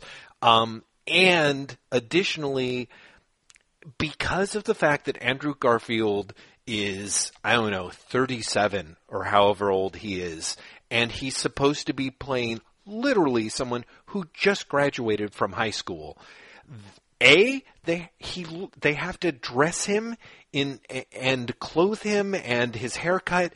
Everything about it suggests that he's developmentally disabled in the way that he looks. And additionally, the angles they film him at so that they don't risk catching any sort of wrinkle, like any wrinkle that he would have, they film it. Any scene of his is kind of filmed like where the main point of focus is on the point between his earlobe and where his like jawbone starts. It's literally the most frustrating. I wanted to reach up and like reach into the TV set and rotate the camera because it was just filmed from excruciatingly bad angles. Amazing Spider-Man 2, on the one hand, it's such a cliche. On paper, it looks like it's a better movie than the first Amazing Spider-Man movie, which I thought was terrible. Like, Amazing Spider-Man 2 starts with Spidey, like, it's literally opening almost like an issue of the Spider-Man comic book, which is to say there's crooks robbing a thing and Spider-Man zipping along and stopping them, as they're shooting and going, look, it's Spider-Man. It's basically the opening of every Jerry Conway Lean Ween issue of Spider-Man that I ever loved. And yet it is so profoundly poorly shot, and it's just dull. It's grindingly, incomprehensibly dull from the first 8 minutes, and then it proceeds to go on for like another 6 hours. It is such a tragic waste. 6 hours, Jeff. 6 hours. I'm like, probably underestimating it. At least. Yeah. It's probably closer to 7. It's how they do with these movies. It's like 6.5. And it's bad. Like, Avi Arad they need to get him away from the Marvel movies. Like it's everything that was terrible about Spider-Man 3, but worse. So much worse. So much shit you don't give a shit about. This kid who plays Harry Osborn, despite the fact that he looks like he is a serial killer with a terrible haircut. The scenes with him and Andrew Garfield, they make it work. I'm like, oh, they can act, but they only have like a minute and a half to establish any sort of rapport before you're supposed to believe that the rest of the film is going to rest on them, sort of their betrayed friendship to power all the hijinks in the last 3 hours of the movie. And it is overjammed with stuff. It's poorly developed. It is primordial. It is just basic as all shit. And again, the stuff with Peter Parker's parents, which sounds like a goddamn tongue twister, is just terrible. So it's an amazingly bad movie, Graham. And you'll probably watch it and be like, oh, it wasn't that bad after Jeff trash talked it so much. But honestly, all this stuff. Emma Stone is really talented, and the fact that she literally got wasted in that movie. That whole sequence, it was gratuitous and just poorly handled. Like it's that franchise is in sad shape. I can see why it barely made $500 million, because everyone who walked into it, I'm sure that only the most insanely rabid fans were able to walk out being like, A, I've got to see that again, or B, told someone else to go see it. Because we finished that up and it was awful. It was like standing next to the train, on a train next to somebody silently farting on you for like days. It was just terrible. That sounds great. Yeah. By contrast, and this is the thing that I find fascinating, Captain America 2, Winter Soldier was overall a good movie. Although I think this was actually the thing that I was going to bring up. As much as I like Captain America 2, The Winter Soldier, which I'm apparently going to say over and over again, despite the fact that there's no 2 in it, but there should be. There should be. Captain America, The Winter Soldier is a very, very strong film for 2/3 of it, maybe even 3/4 of it. But this is the thing I wanted to ask you, Graham McMillan, because I suspect you will feel the same. What is wrong with superhero movies that their third act of the film always sucks? It always I actually sucks. have an odd response to this, which is I was reading an interview with, I want to say, Robert Downey Jr. recently. Someone in the Marvel movies anyway. And they addressed this. Really? By pretty much saying the problem with superhero movies is you can't have a third act. Because, and in this case it must have been Downey Jr. because he was talking about Iron Man 3 in particular. And he said what he liked about Iron Man 3 was it was theoretically the end of the series. So you could offer some resolution. And he was arguing that you just can't do that when the series is continuing. I will agree. I think Captain America, I was going to say Captain America 3, The Winter Soldier, just to one-up you. Yeah. I think that film, I've actually got a lot of problems with the film. I really enjoyed it, but I think it's crazily problematic at times. But its last third, its denouement is horrible. Yeah. Because it's like, conspiracy theory, you don't know who to trust. Apart from right now, when they've all revealed themselves for no reason. They're spread everywhere, you can't do anything about it. But luckily, they're all here.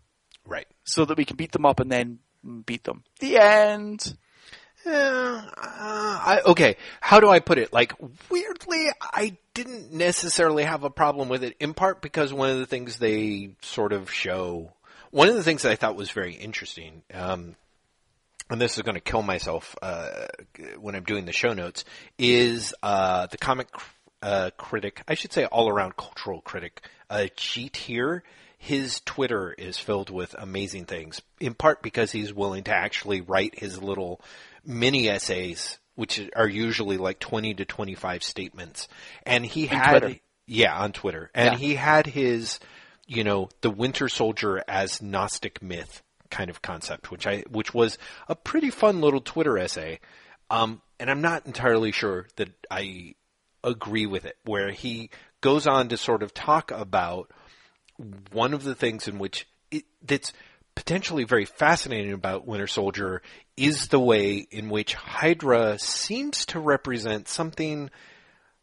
That Winter Soldier has a sort of political critique at its core, but here himself finds it a kind of murky critique, and that it is sort of, it has a lot to do with the idea of secret governments that only secret people are allowed to know about. And one of the things that I thought got downplayed for Winter Soldier was, and probably because they're going to pick it up in S.H.I.E.L.D., I'm sure, is the idea that at the end of the film, Black Widow and Cap and everyone, they basically pull a full Snowden and upload all the information about S.H.I.E.L.D. and about Hydra and put it out there.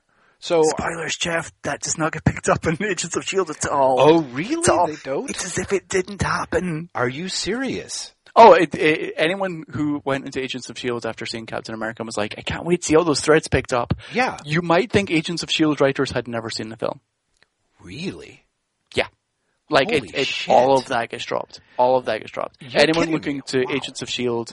as a follow-through for The Winter Soldier, you're totally looking in the wrong place. It does not exist. That's to me, that's kind of all but kind of a slap in the face to somebody. I don't know if it's the viewers or the Agents of S.H.I.E.L.D., the people making it, because it's kind of that idea of like, oh, this is the game changer for the series, because all of a sudden... Oh no, the game changer for the series is that S.H.I.E.L.D. doesn't exist anymore. That's it. That's the extent of it. That's the extent of it? Not That's just the extent of fact that it's not just that S.H.I.E.L.D. doesn't exist, but like all of their info has been uploaded, and so every cover Nope. they've ever had has been blown, and... Nope. Wow. Yeah, Agents of S.H.I.E.L.D. has turned into a very strange show, a much better show in the second season. Yeah. The end of the first season is a fucking mess. Mm-hmm. I cannot express strongly enough just how bad it is. Mm-hmm. But the second season, they've clearly had a chance to take a breath and be like, okay, what do we actually want to do? But they're still not picking up on the idea that all of that information is out there at all. And it should. Like, that even ties in with stuff that they set up in the beginning of the first season. Mm-hmm. But they just don't pick it up. Wow. Yeah, none of it's there. I don't think that's ever going to be picked up ever again. I think that was there for like a topical thing, and it's never going to be used again. Ah, jeez, what a shame. What's a shame? Because it really kind of had, like, I even walked out for like a brief second being like, oh, this could have ramifications in the Marvel Universe apart from that, like, people just mentioning New York and staring off into the distance thing that I find so absurd. Interesting. Well, disappointing. One of the things that I thought was interesting about The Winter Soldier is the fact that the movie suffers for having the Winter Soldier in it. And this is actually the part that I think is the problem with the third act of superhero movies. Like, as a strictly kind of, hardcore badass and a piece of like just sort of dynamic / toyetic design, the Winter Soldier looks great. Like robot arm, super knife fighting things. When he shows up and starts visually, shit, he looks great. Yeah. He looks fantastic. He looks like a bad guy, and the way they have him, it's totally as an unstoppable badass. I totally believed him, but the Steve Bucky relationship is meaningless. It's as bad. It's almost as bad as Amazing Spider-Man 2. Thank God they've got that one flashback scene with Bucky and Cap. But even in the first Captain America movie, I was like, they're going to cast two guys who are best friends, and they're going to not cast for actors who have any chemistry whatsoever. So it's a weird thing in the Winter Soldier where everything that boils down to is this idea of, Cap's like inherent, like, I've got to beat Bucky, but I've got to stop this thing, and I'm being torn in two directions. Everything. My friend, my enemy, my friend, my enemy, my friend. Exactly. It's a classic setup, and yet it's weightless. Like, it's just so purely like, you're going to have to take our word for it. And that happens so much in superhero movies. Either A, it is like you're facing down Genera Villain X that is so big and so huge and so overwhelming and so visually incomprehensible that you are just going to assume that this is really amazing. Just take our word for it. Or the flip side is like, oh my God, it's so absolutely heartrending that friend against friend that they're pitted against one another, and it's totally because you've actually seen them be friends for, 30 seconds. Yeah, at least 90 seconds in a 2.5-hour movie. Feel for it, is terrible. Is terrible. There's actually those more. Were some heartwarming 30 seconds, Jeff. Right. Exactly. I mean, it's. So there's always too much stuff jammed into the movies is, I think, part of the problem. Like, now that you've got a superhero universe, it's like there's always more and more. You jam in so much fan service and Easter eggs, and then by the time you get to the climax, it is built around it's built around showing a showdown with a nobody. You know what I mean? More often than not. That's part of the reason why I think, as tedious as it was to see Loki again in Avengers, because I'm just not into that character the way that a million people on the internet are. At least there was enough through line and resonance. Like, you knew the character and there was some sort of emotional grounding, provided you'd seen the first Thor movie, or else you were probably screwed similarly.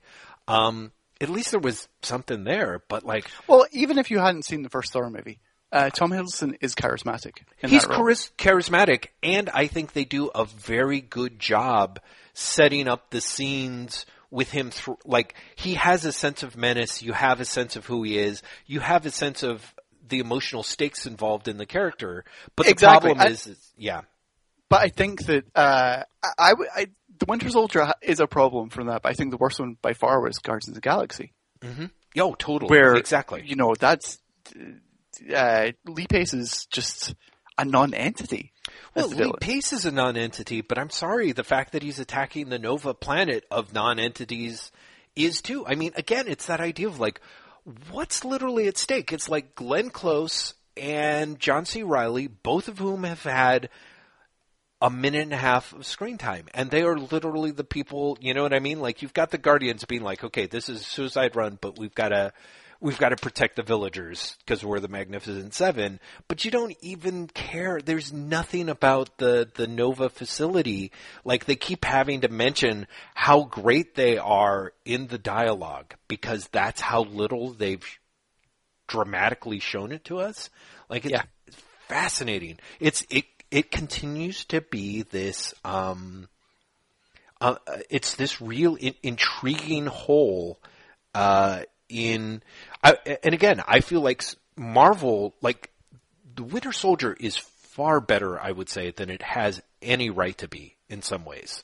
And seeing it, and then seeing the Marvel slate announced, I had the feels, Graham. I had the feels. Because part of me is Okay, yeah, okay. Tell me about the feels, because my week has honestly been people telling me, wow, Marvel's just kicked Warner's ass. No one's ever going to be the same after this. And me literally going, I don't understand.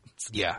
Well, and I'm not going to be that person, because I think that I find all of that, you and I have talked a little bit about sort of how weirdly interesting and sort of foreign to us the idea that people are sort of taking the Marvel DC rivalry into the realm of their film slates and also sort of their... It's crazy, right? But Yeah. I mean, have you seen some of the coverage of the Marvel announcement this week? No. There was a story. There have been mainstream news outlets that are honestly running stories going, finally, someone has announced a woman in charge of a superhero movie. And I'm like, I swear to God, Warner did this 2 weeks ago, and then Sony did it in the summer. Yeah, right. Like, this is not a new thing. And people are like, I can't believe no one's ever done this before. Right. And it's like, but they did. I swear to God they have. Yeah. They just did. Yeah. It's this weird thing that's going on. Yeah. I've honestly, at this point, just put it down to people are excited because it's Marvel. And because they've already decided they like Marvel. Right. Therefore, Marvel will always win. Yeah, I think so. If the facts don't back that up, it doesn't matter. Marvel will win because we like Marvel. The end. Right. I'm And fascinated. that's not even a Marvel versus DC thing. That's just like we like Marvel the brand. Because Right. Marvel has successfully said, we are not just a movie studio, we're a personality, we're a lifestyle. Buy into us. Yes. And people are like, I will. Right. You have my wallet. Yes. I love that tweet or comment message that you repeated. I hold on one second. Okay. So let me ask you, Graham, because I am kind of fascinated. What do you think came first?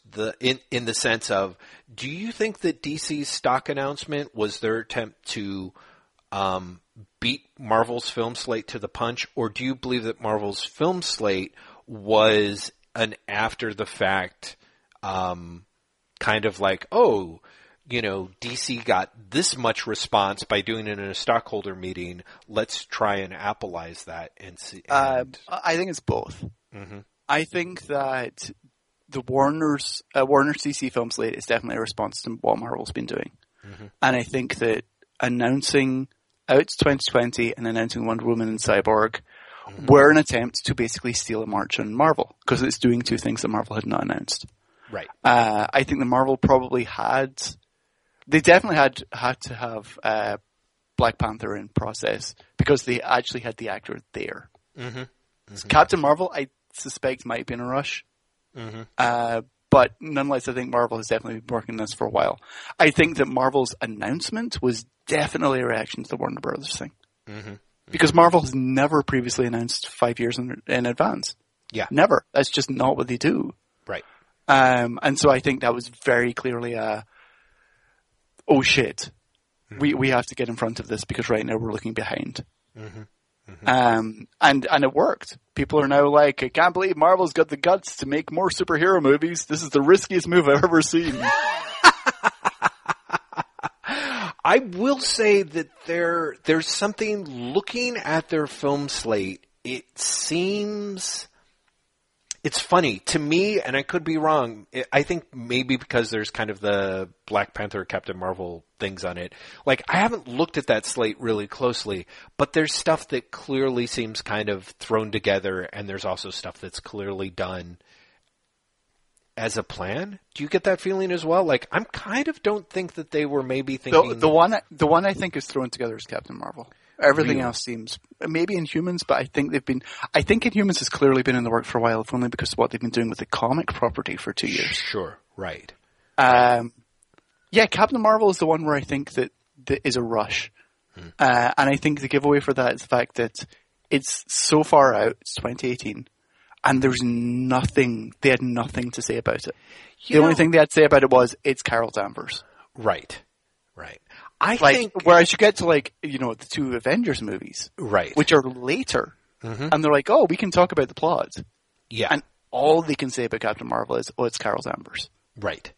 I kind of feel, God, now I got to look it up. Jesus Christ. Marvel. I can tell you off the top of my head what it is. Yeah, I'm sure you can. Because I tragically, I really can. It's 2016 is Captain America Civil War and Doctor Strange.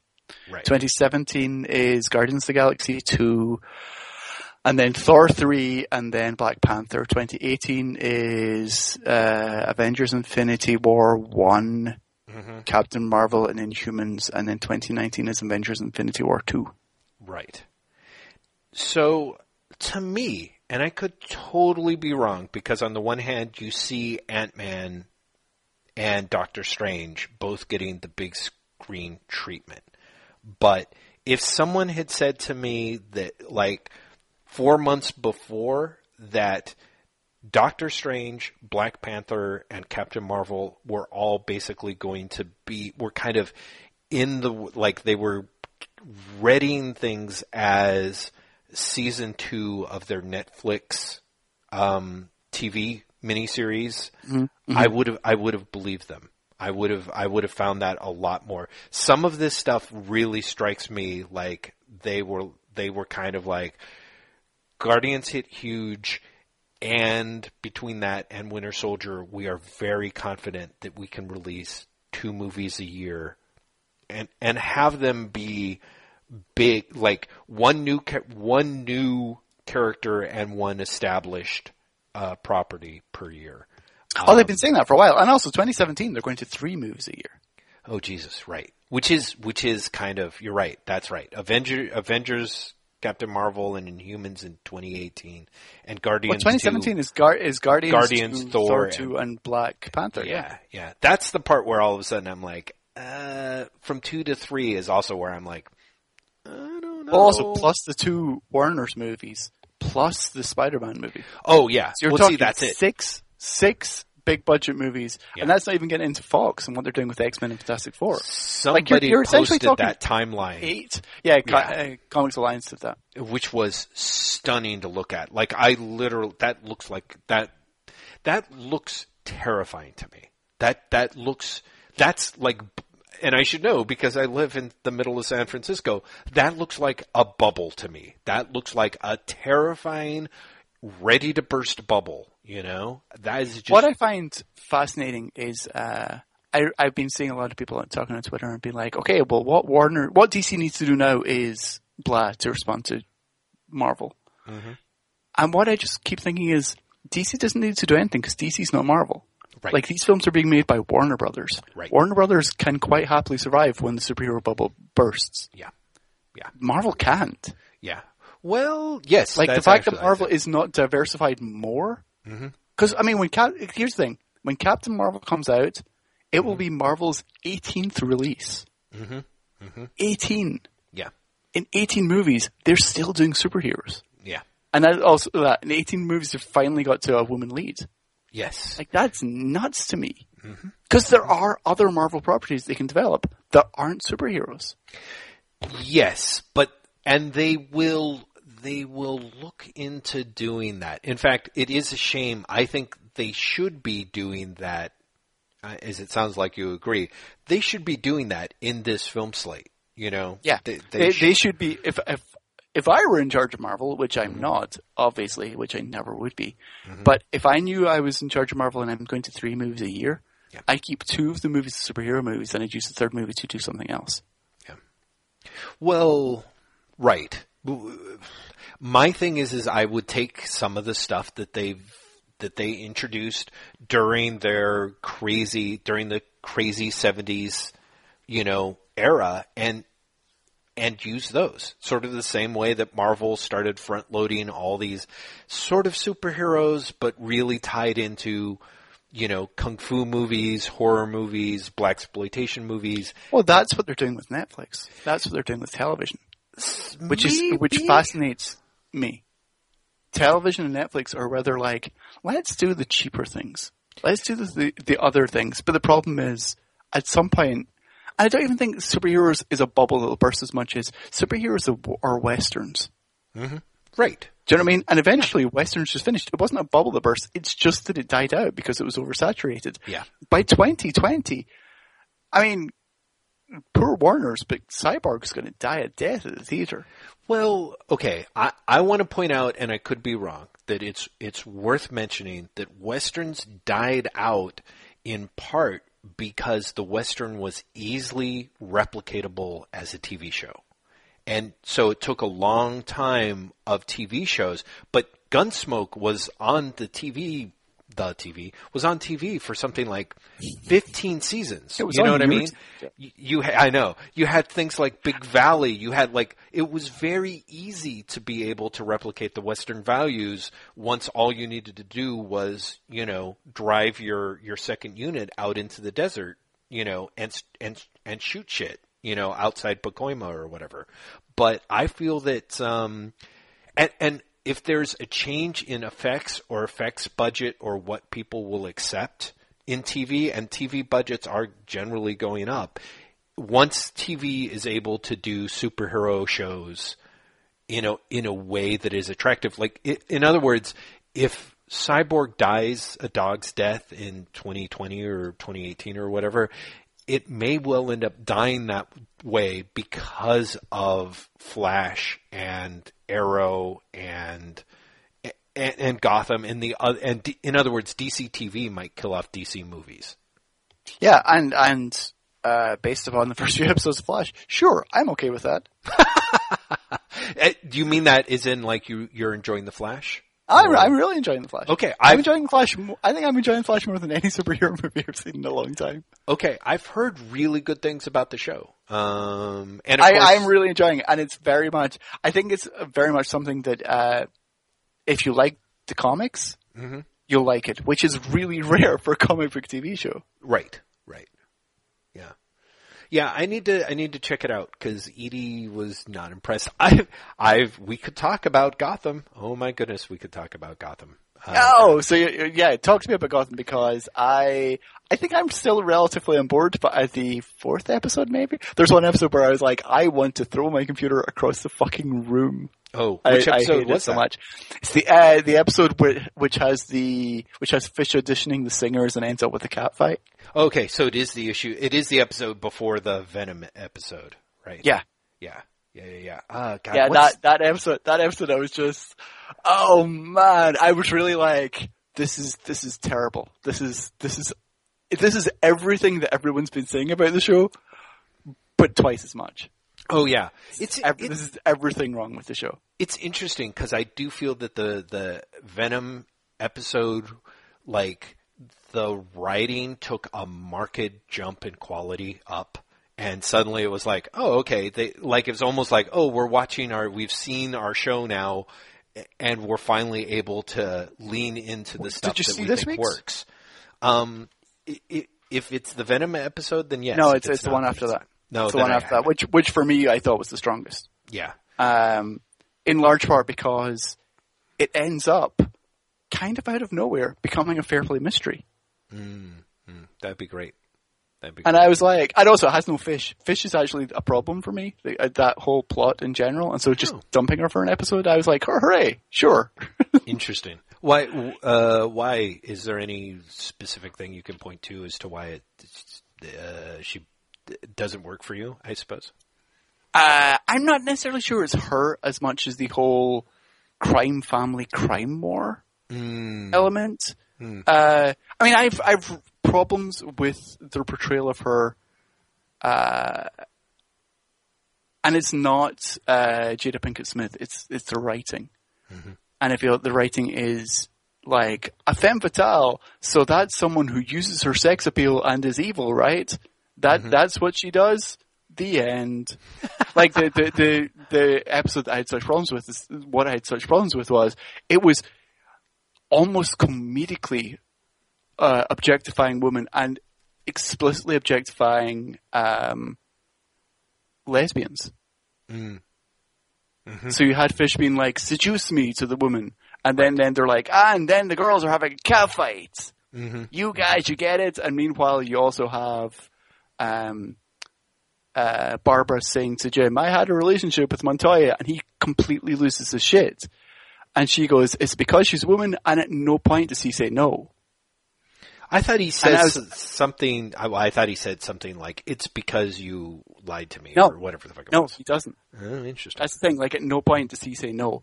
And it's not. It's because she lied to him, and I think that's meant to be implicit. Right. But it tries to have it both ways. There's a lot of trying to have it both ways. And it really left a bad taste in my mouth because it was like, okay, so you're completely fine with making this gratuitous, and then the one point you have to actually push back, you completely just skip it. Mm-hmm. And I was just like, this is everything wrong. I hate this. And then the next episode I think was the Venom one, and I was like, oh, that's okay. And then this week's I was like, oh, it's good. Mm-hmm. Mm-hmm. Yeah, it's kind of interesting. It's sort of like it's this way. It's compelling. I'm still watching. Yes, exactly. It's compelling. It's very trashy watching. There are ways in which it is like it's comic. If nothing else, it's watchable in a comically inept kind of way. Like I love the. There's something that's very, as Edie pointed out, there's something innately comic booky in the way that they are handling the show. In a way that comic booky is a little bit of a pejorative, but it kind of works. The episode where with the guy who's like chaining the people to weather balloons and sending to the balloons. I know. Yeah, what the fuck was that? Like there was so much that was kind of gaudy and over the top about it, but also just the fact that no police officer had no idea how a weather balloon has ever worked in the history of weather balloons was kind of great. Or like there's that one episode where all of a sudden the guy's like, I can't be bothered to look for that guy. I'm going to put out an APB. And he all but says, an all points bulletin. Like there's some amazingly hilarious. The audience, do you know what an APB is? You probably don't. Let me explain. And it is awesome. So there is a way in which I'm like, okay, I'm watching it for the lulz, but there are also times where I'm like, the people who are good and or they're committed, if nothing else, there's a consistency in the tone, which considering the show itself, it can be kind of all over the map, is sort of impressive. It's watchable. But I did, because we were something like 3 or 4 episodes behind, and right before we had to move every single fucking stick of furniture in our place, we were like, we've got some time off. What should we do? And we caught up on that. And then I was like, oh boy, I can talk to Graham about how silly Gotham is. So. I really think you might have been like using your time poorly. Dude, we've got a few hours. Let's watch 4 episodes of Gotham. I like Gotham, and I wouldn't do that. Graham, what can I say? It's like apart from playing pinball on my iPad, it's like exactly. In the last 2 weeks, I've read Transformers, Secret Wars, watched 4 episodes of Gotham. Yeah, okay. Secret Wars. Let's talk. Okay, so here's the problem. We don't have a lot of time. And also, we really don't. We've got like 10 minutes. What should we talk about? Because there's something else you want to talk about. I do want to say that I think that Farrell Dalrymple's The Wrenchies is one of the best books that I've read this year. Oh, I saw you say that on Twitter, and it actually made me think I should really read that. It has literally been on my bedside table for 3 months now, 2 months, yes. And I've just, like, I read maybe 5 pages and was like, I'm really tired, and this looks like it's going to be very involved. I'll read it later. Yeah, Graham, it's so funny because I had this thing where I put it down and I was like, why didn't Graham, like, I kind of thought you had read it by now. And so I kind of had this weird, like, has he read it? Has he not? Well, I tell you what, let's punt it down the field and talk about it next episode. If you promise to read it, because I think if nothing else, you're going to have a lot to say and think about it. Cause I think it's among the book of the year, year's best books. It's stunning. It's kind of, I don't know if it out Grant Morrison, but it's certainly everyone who's kind of like, if only there was a way I could read Multiversity and Annihilator at the same time. Like, The Wrenchies pretty much does that and then some. It's hard to understate the Grant Morrison influence, but also it's a lot like reading. It's all over the place. It's got everything in it. The Wrenchies literally has, if everything that you like, Graham, and maybe also a lot of things that you don't. So you should read it. I think you'll love it, but there's a very good chance that you may actually be... I think you'll love it, or you might hate it. Yeah, I mean, you're not going to just be lukewarmish on it. I think, honestly, you're going to put it down being like, that is indeed one of the best books of the year. It takes investment, because there's times where it's kind of hard to read, sort of in the same way that The Filth I thought was hard to read, but it is stunning. It is a stunning book. It is absolutely amazing. Knowing that you're a Philip K. Dick fan, I think that you will absolutely like it a ton, especially if you like later Phil Dick, because it reminded me so strongly of particularly Divine Invasion and some of the later Dick stuff. It's amazing. It's amazing. Okay. So I will try and make a point of reading it. Yes. By next time. So now we can talk about Secret Wars, which is great because you and I can just sort of be like, yeah, what the fuck for like 10 minutes. Cuz really, Graham. Yeah, Secret Wars, right? Did you read it as a kid? I did read it as a kid, and I was because I was older than you, I was pretty much like, this is pretty much trash. So rereading it, part of me was like, yeah, this is pretty much still trash. In some ways, I liked it more as an adult than I did as a kid. Because as a kid, I was like, this is bullshit, you know? And rereading it, I was kind of like, oh, you know, there's a little bit of... I liked how Shooter's really sort of, in a half-assed way, he's very shrewdly trying to blur the lines between epic grandeur and literally a fucking toy commercial. You know what I mean? Like, I was really amused by how much everyone gets hideouts and forts, and how all the hideouts are enormous. And then everyone's always jumping into like some new unexplained spaceship or tunneling machine or some piece of toy bobblery. But Shooter at the same time is also like, this room's the size of the World Trade Center. Amazing! You know, and I kind of had that moment of like, oh man, like, this was the first time that I was able to read Secret Wars and kind of imagine what you must have thought of it, like, when you were... And this is the amazing thing about Jim Shooter. 80% of Secret Wars is clearly designed to be read by kids, and 20% of Secret Wars should never be read by kids. You know what I mean?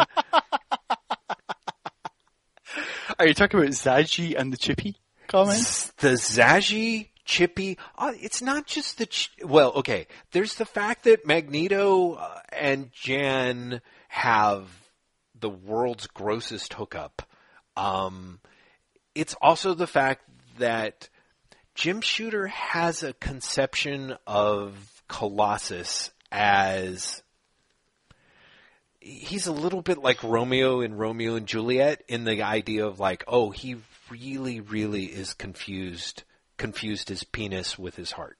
Like, it is so clearly the subtext of Colossus and Saji is very much this idea that he is obsessed with her because she will put out, you know, is again kind of a creepy shooterism kind of. The Jim Shooter story. Yeah, the Jim Shooter story. Exactly. There's other weird stuff. The stuff with the fact that he has Titania and Volcana in there, and the way he characterizes those two women is fascinating as hell. Also cringeworthy, but fascinating. Like that. So and also I have to say, isn't it amazing how much of Secret War feels like a comic book that was written after watching Survivor, despite the fact that it was written 20 years before Survivor? Like, they're all thrown on an island. There's rewards. There's everyone's talking alliances all over the place for no reason whatsoever. I'm like,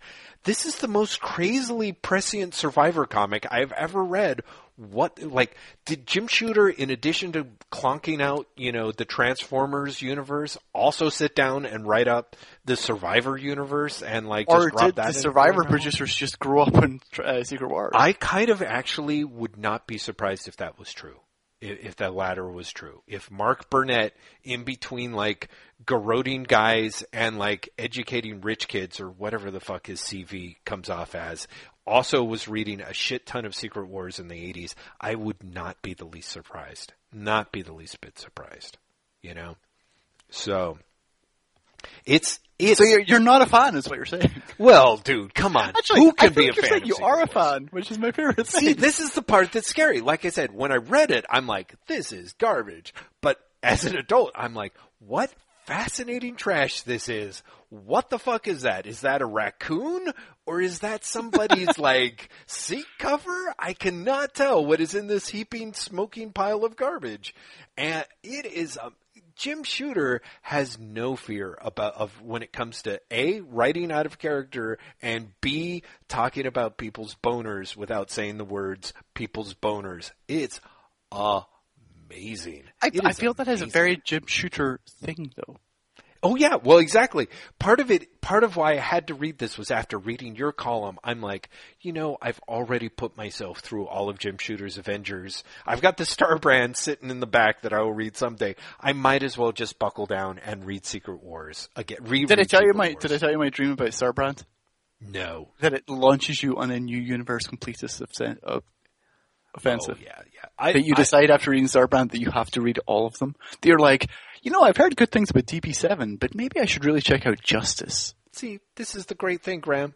The two books. What about Spitfire and the Troubleshooters, which of course became Codename Spitfire. Codename Spitfire. 2 issues after that. Yeah. Dude, I have bad news for you, Graham. You have all these books, don't you? The 2 books that I read in college, Justice and DP7. So, really? Oh, yeah. Yeah, not really, no, because I think it was one of those situations where it's like me and my best friend in college, we go to the store, and it's that classic, like, I read all his stuff, he read all my stuff, so yeah, I think he was the guy. He was the visionary that bought the He was totally, he picked up some stuff. There's a lot of stuff that I would not even be on top of when it comes to the 80s if he wasn't, like West Coast Avengers. I think he was the one who was buying West Coast Avengers when I was reading it, but yeah, no, sorry, Graham, that beautiful, beautiful dream that is pretty much like having a happy dream where I go to hell and I'm trapped there forever is not going to happen. Hey, there's some great stuff in Justice. He potentially lies. Dude, I read all of it, and both no, there's not, and yes, there is. And DP7 is honestly for people who like Mark Cornwall. People actually like DP7. Like, yeah. Not even ironically, people think DP7 is a good book. It is. It's good stuff. It is. All I remember about Justice is that it had the complete rejection of the series premise 9 issues in. Yeah, and that might be when Peter David steps in. I think it is. Is it Peter? I want to say Carrie Bates and Keith Giffen are on it, maybe. I don't remember who starts out on it. It's definitely when Peter David comes in is when he's like, he's not really an alien, he's nuts. Yeah, exactly. So, which is bold. But I also kind of get it. Because again, it was that weird was the second wave of the new universe where they're like, actually, we went a bit far. Yeah. Let's pull it back. Yeah, let's pull it back. Which I think is kind of funny that they were like, let's make it a little more new universier, So yeah, there's actually, there is part of me where I'm like, I'll be honest, if the entire run of Kickers Incorporated or Spitfire and the Troubleshooters was on Marvel Unlimited, I would probably. I would, if all that stuff was on Marvel Unlimited, I would read it in a second. Yeah. My obsession with basically flawed series. I would be right on there. Yeah. No, I know exactly. Unfortunately, I feel like I've picked up that obsession, much to my detriment. So, yeah. Join us. Yeah. So, Graham McMillan, there is a thing that we have to do that is very important. There is? Yes. Oh my God, Graham, you are the worst. I am. What is it? I really have no idea what you're talking about. We have to thank our Patreon supporters who have given freely and generously, and now have reached the point to where we told them if they gave a certain amount, we would thank them on air. And it's time to thank them on air. Okay. I hope you've got that list. Oh my God, Graham. Okay, yes, I do. Didn't you see the... Graham, yeah, I'm trying to find it right now, completely failing, which is the problem. Okay, so anyway, let me start by thanking... Yeah, we please, thanked him before. I'm going to thank Chris Peterson yet again. Chris Peterson, who is the proud owner of a Wait What tote bag, and just recently told us on Twitter that not only can you fit a shit ton of comic books in it, but he actually took it to the grocery store and brought back food. Yes, that's right. He was able to avoid starvation thanks to us. And in turn... That's exactly what he was able to avoid. I finally found the list, by the way. Jeff. We were able to avoid... Oh, good. We were able to avoid starving thanks to him. So thanks, Chris Peterson. Should also thank Chris Tanforan. I'm not going to actually shame all of you people by saying everything about each one of you, but... I think you should. But...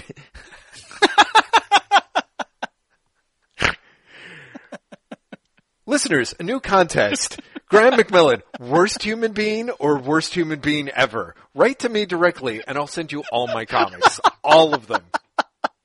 Oh my God. People, you should definitely call Jeff on that bluff. Yeah, because I've got a lot of comics. Jeff just asked to give away all his comics. Yeah. And all you have to do is write and tell him whether I'm the worst human being or the worst human being ever. And also, people, Hitler. So I think you know the answer to that question. Chris Tanfran, thank you for not being Graham McMillan. Timothy Riffenberg, also thank you for not being Graham McMillan. Leaf Smith, owner and proprietor of Mission Comics and Art, who is a great human being and awesome. Thank you so much. Scott Ashworth and Stephen Williamson, you guys are both great. Stephen, of course, I owe big ups to for providing me with digital comics during my long Marvel boycott.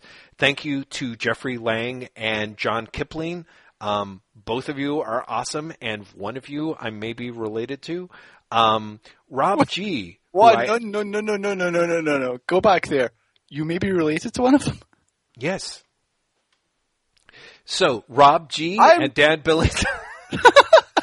I think I'm very confused now. Okay, we'll talk about this off air, Jeff. Yes.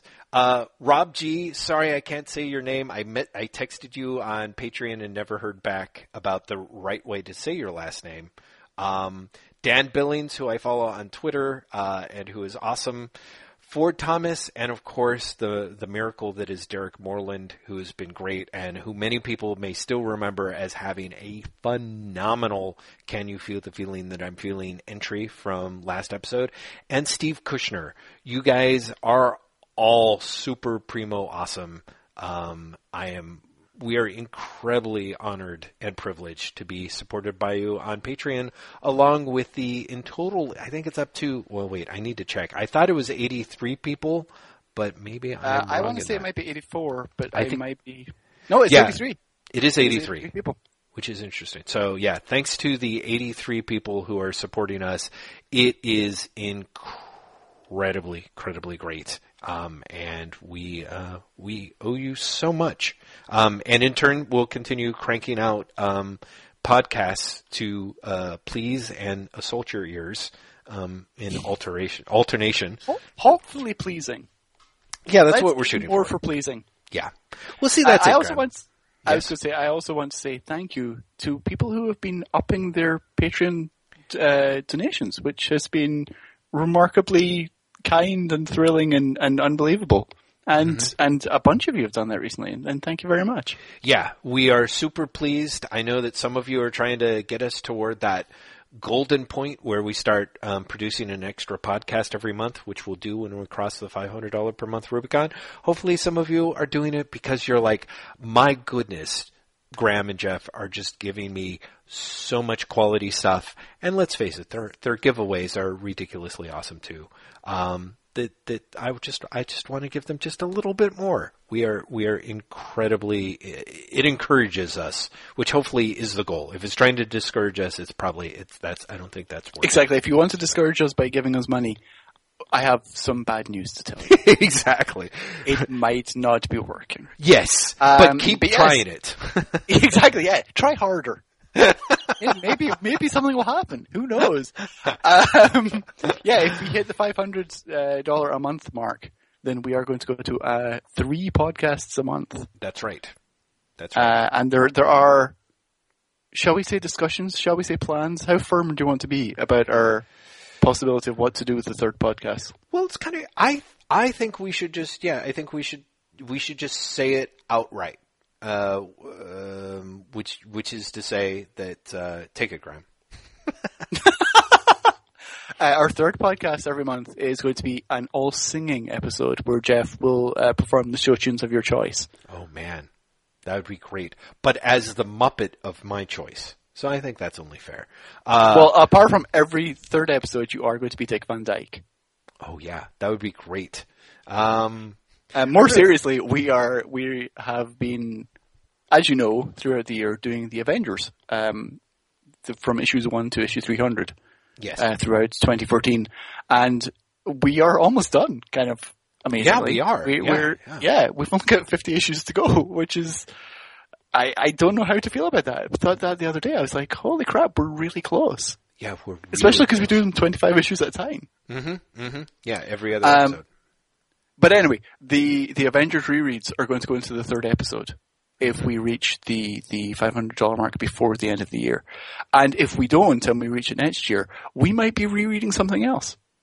Yes. Wow, you still are being, yeah. Just going to put that out there. Yeah. Well, we discussed, but I can't remember if we actually firmly decide. Did we?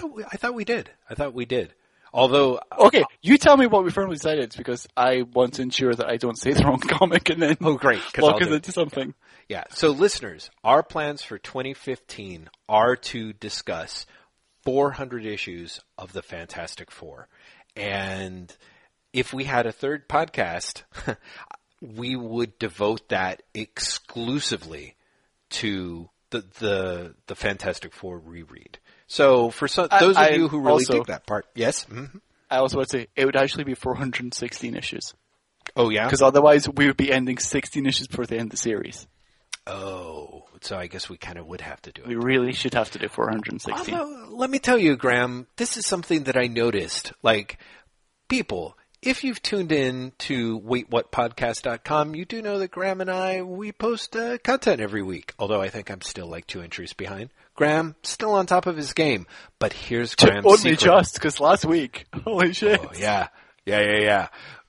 Graham, whenever he's in a pinch, will write about the Fantastic Four. We've had this... Oh, is that true? Yeah. You've written about the Fantastic Four like 4 times, 5 times since we've had this website. It's amazing. Oh, man. You've written about... That's true, because I did the Matt Fraction Fantastic Four run, anti-CFF run, and I just did one about the everything Mark Waid forward. Yes. Have I done more?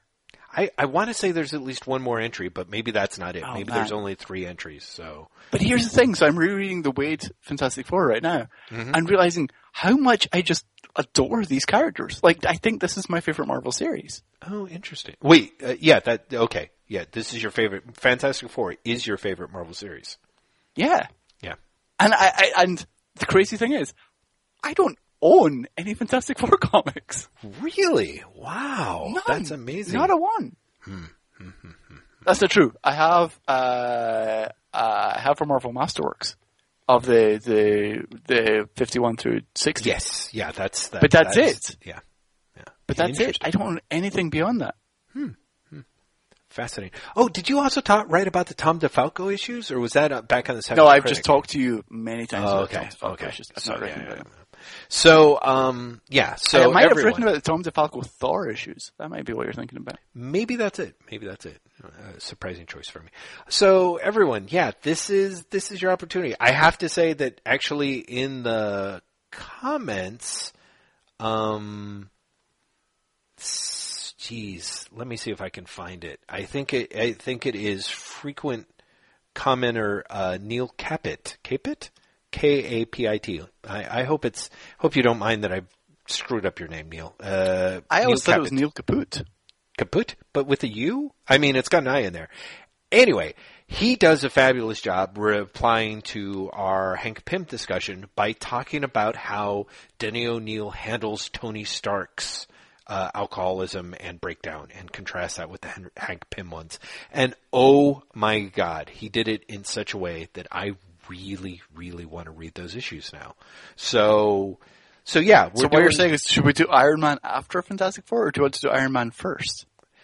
I think because there's so many Iron Man issues I've never read. Oh man, I think I really want to read the Fantastic Four issues, frankly. Although I think that I could be wrong. I think it, in some ways, I'm going to go out on a limb here and say that although the comics are generally better than the 300 issues of Avengers that we've read, it's actually going to be more of a slog. In part because there's 400 of them. It's going to be horrible. Yeah. It's going to be horrible because there's like 100 issues between Kirby and Byrne that are just terrible. No. See, I knew you would say that. And I have to disagree. Because those are stuff that wait until you reread them, Jeff. Yeah, whatever. No, because I also thought, no, there's some great stuff in there, and then I reread it. You know, how do I put it? It's a glass half full, half empty approach. Let's put it that way. There's some great stuff there, but it's never far away from the terrible stuff, which is usually on the next page or sometimes even the same page. but there's also the problem that it's coming after Lee and Kirby. Yes. so high that everything after that just seems a little bit worse. Agreed. I think that apart from the absolutely amazing Resuscitation by John Byrne, and maybe even a little bit in there is so much of the Fantastic Four that is a combination of greatest hits and shit, what do we do? Oh, let's swerve X without paying attention to everyone else who swerved X before them. You're completely right. Yeah, that I think that what's going to be interesting to me is kind of seeing what kind of comes out of kind of dealing with that sort of level of potential monotony, I think. So in a way, part of me is like, even though that I know that Iron Man, there is some shitty stuff in Iron Man. Part of me is like, oh yeah, but it would be great to read it because at least it will be different. Or stuff with the Hulk where there's it's having read right up to, at least where he gets his own title and then stopping before Trimpe really kicks in and Englehart and all that stuff. How do I put it? It's just kind of that thing of the Fantastic Four. I'm generally going to say now, at least there's going to be sort of a high quality, but we're just 400 issues of that is going to be kind of mind-boggling. So, but hey, I can't get you to read Ghost Rider with me because you can't. That's it. I literally could not. That would have to be, if we're making $4,000 a month, maybe Graham will consider it. Maybe. So. Yeah, good luck with that. Yeah, see? Ladies and gentlemen, we are horrifically overrunning, and the reason this is more of a problem this week than normal is because it is Jeff Lester's birthday tomorrow as we record. October 31st is the anniversary of the birth of Mr. Jeffrey Lester. Alan? I was going to give you a comedy name in the middle, and then I thought, no, it's your birthday. Why would I do that? That would be mean. Look at you. My almost restraint. Yes. My going to be a dick, then pulling it back at the last moment restraint. I appreciate it. But yeah, Jeff has a birthday dinner, an early birthday dinner that he's going to, so we actually really can't overrun. Yeah, unfortunately that is the case. So, but everyone, we hope you have a great Halloween. Thank you for listening. Again, normally this is where we run through all the places that you can find us. I hope you don't mind if I skip that, apart from, again, thanking the 83 people who support us on Patreon in. Feel free to check us out, waitwhatpodcast.com. Go for the show notes. Stay for the amazing writing that Graham is doing. And we will see you next time. Amazing writing you're doing as well, Jeff Lester. Thank you. Do you want to sing us out?